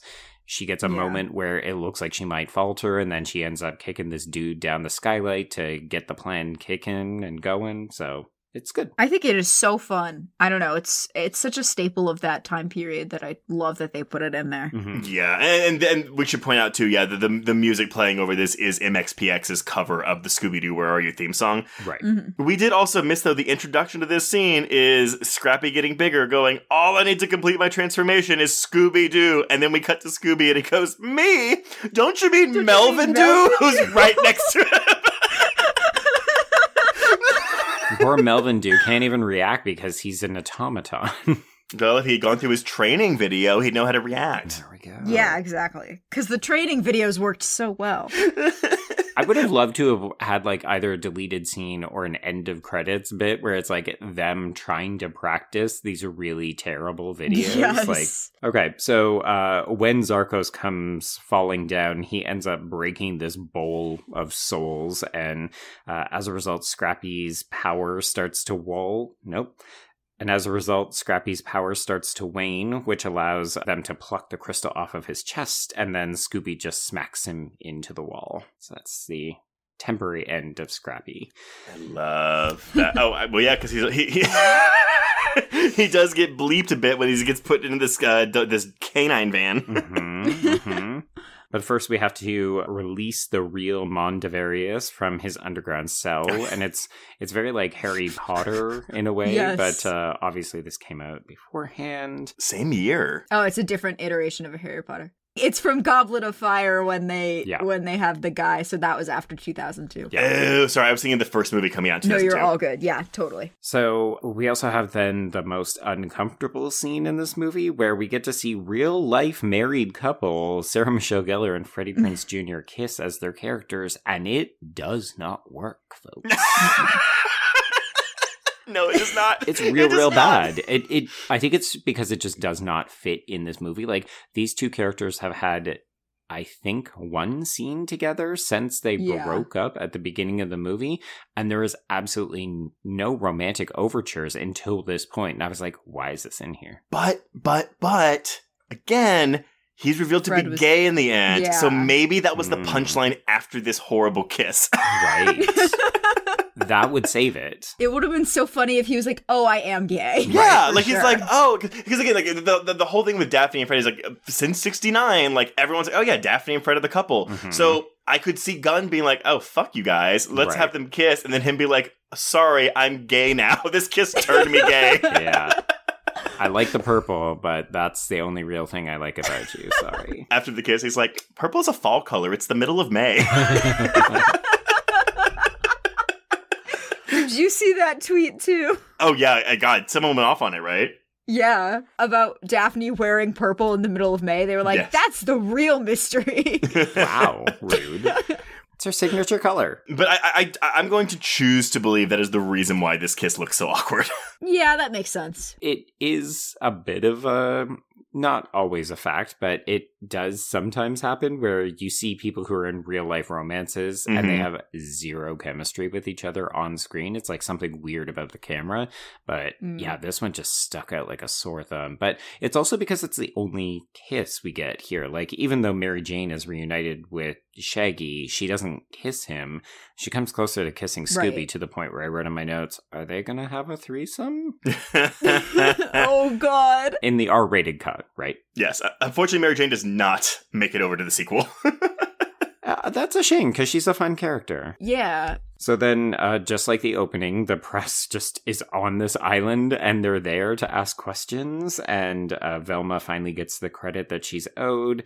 The crew officially declares Mystery Inc. back in business, and then over the credits, we get Shaggy and Scooby eating hot peppers to the point where they blow out the restaurant, basically.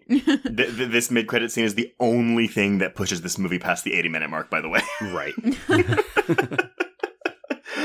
And that's Scooby-Doo. That's Scooby-Doo. Corey, final thoughts on Scooby-Doo. Incredible movie. Wonderful. A cinematic masterpiece. Does Scrappy-Doo wrong, though. Right. And for that, I have to just take off a little bit of points. But for the most part, incredible. Yeah, I was pleasantly surprised. Again, like I said earlier, I was a little bit worried that I was going to walk into this being like, oh, God, this is a lot more annoying than I remember. And it is that. But I found myself, as y'all said, like the fun everyone's having on screen, like I found it very infectious to where I'm like, this is a very like lowbrow movie, very clearly.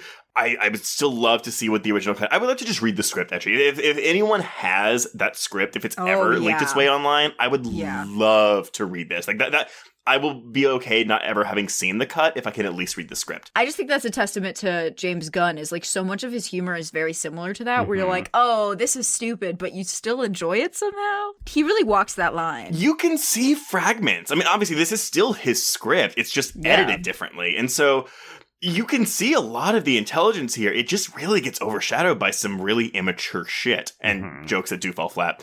That being said, though, yeah, I found myself rolling with this. I really had a lot of fun watching this cinematic masterpiece. I will still go to bat and say the second one's better because it feels more like the Scooby-Doo cartoon, intentionally so. But that also is what happens when, you know, the movie that's out is the movie that everyone intended to make. So yeah, it's also such a clear, I mean, they go back to the classic monsters from the cartoons, and that's so much fun. Yes, they put them through the monster realizer where they just like become real. It's awesome. Yeah. Joe, take us home. What were your thoughts on Scooby-Doo? Yeah, so I mean, obviously I'm a bit of the outlier where I'm not quite as fond of this movie because I don't have the nostalgic love for it, but this did work for me. Like, I can see that it's charming and fun and silly and breezy and dumb. I didn't hate watching this movie. There were some juvenile humor pieces where I was just like, all right, okay, I don't think that's for me. But there's something about seeing the characters shift from the animated to the live action that is, it's interesting. I don't think it's an easy adaptation process. And I think that maybe it's just because I like a lot of these actors. I think they handle it well. And yeah, honestly, go into bat for the production design and the costuming, because it works and it shouldn't work as well as it does. Yeah, and I think the closest thing we can compare it to really is that 1994 Flintstones movie, which also has stellar production design. Yes. But that's also a movie, too, where it's like, it doesn't always seem like it's for kids, because isn't, like, the main plot of that movie, like, fucking Kyle MacLachlan's, like, embezzling money to make something? Oh, it's all about gentrification. Yeah. Yeah. And all the splitting up of Barney and Fred. It's like, oh, God, like, don't waste my movie on this. Come on. But so, again, between the two, I think this is a better movie. This movie's also a lot shorter than the Flintstones. There you go. Yeah. Oh, man. Well, okay, everyone. So that has been Scooby-Doo. Before we announce what we're covering next week, Corey, first of all, thank you so much for coming on to this. Thank you for having me. Oh my gosh. I'm so excited someone finally let me talk about Scooby-Doo. I'm so sorry for talking so much about it. No, but it's like, we loved my it. favorite thing, and I can't thank you guys enough. Well, we'll have to bring you so back for happy. that sequel in 2 years, okay? Oh my God, please do. Well, let everyone know, where can they find you on social media? All right. You can find my blog at gorycory.com. That's Gory Cory with no E's. You can find me on Instagram at _GoryCory_, and you can find me on Twitter at Gory Cory Horror. I am on Twitter pretty much 24/7. So tweet me. And I think by the time this is released, I will have a fundraiser up for an anthology film that I'm shooting. So if anyone would be interested in donating or sharing that, would be greatly appreciated. Definitely check it out. And assuming that the dates do line up, we will have that link in the show notes. Oh, thank you so much. Absolutely. And if you want to get in touch with us, you can reach us on Twitter and Instagram at HorrorQueers, or shoot us an email at horrorqueers@gmail.com. Find us on Letterboxd to keep track of all the films we've covered. Go to our YouTube channel to look at our interviews with various people in the industry and our monthly hangouts with our journalistic peers. Finally, if you want to chat with other listeners, please join our Facebook HorrorQueers group.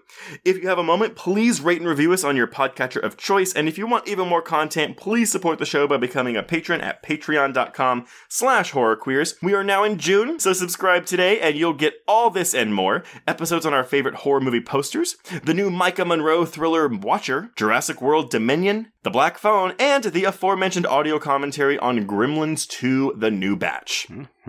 Joe. Yes. What are we talking about next week? This is a first-time watch for me, actually. It's a first-time watch for both of us, so it's exciting that we finally get to cross this off our list. Yeah, we're going to be talking about our first ever, I think, succubus movie. So we're going to be watching Death by Temptation. I thought it was a vampire movie, so okay.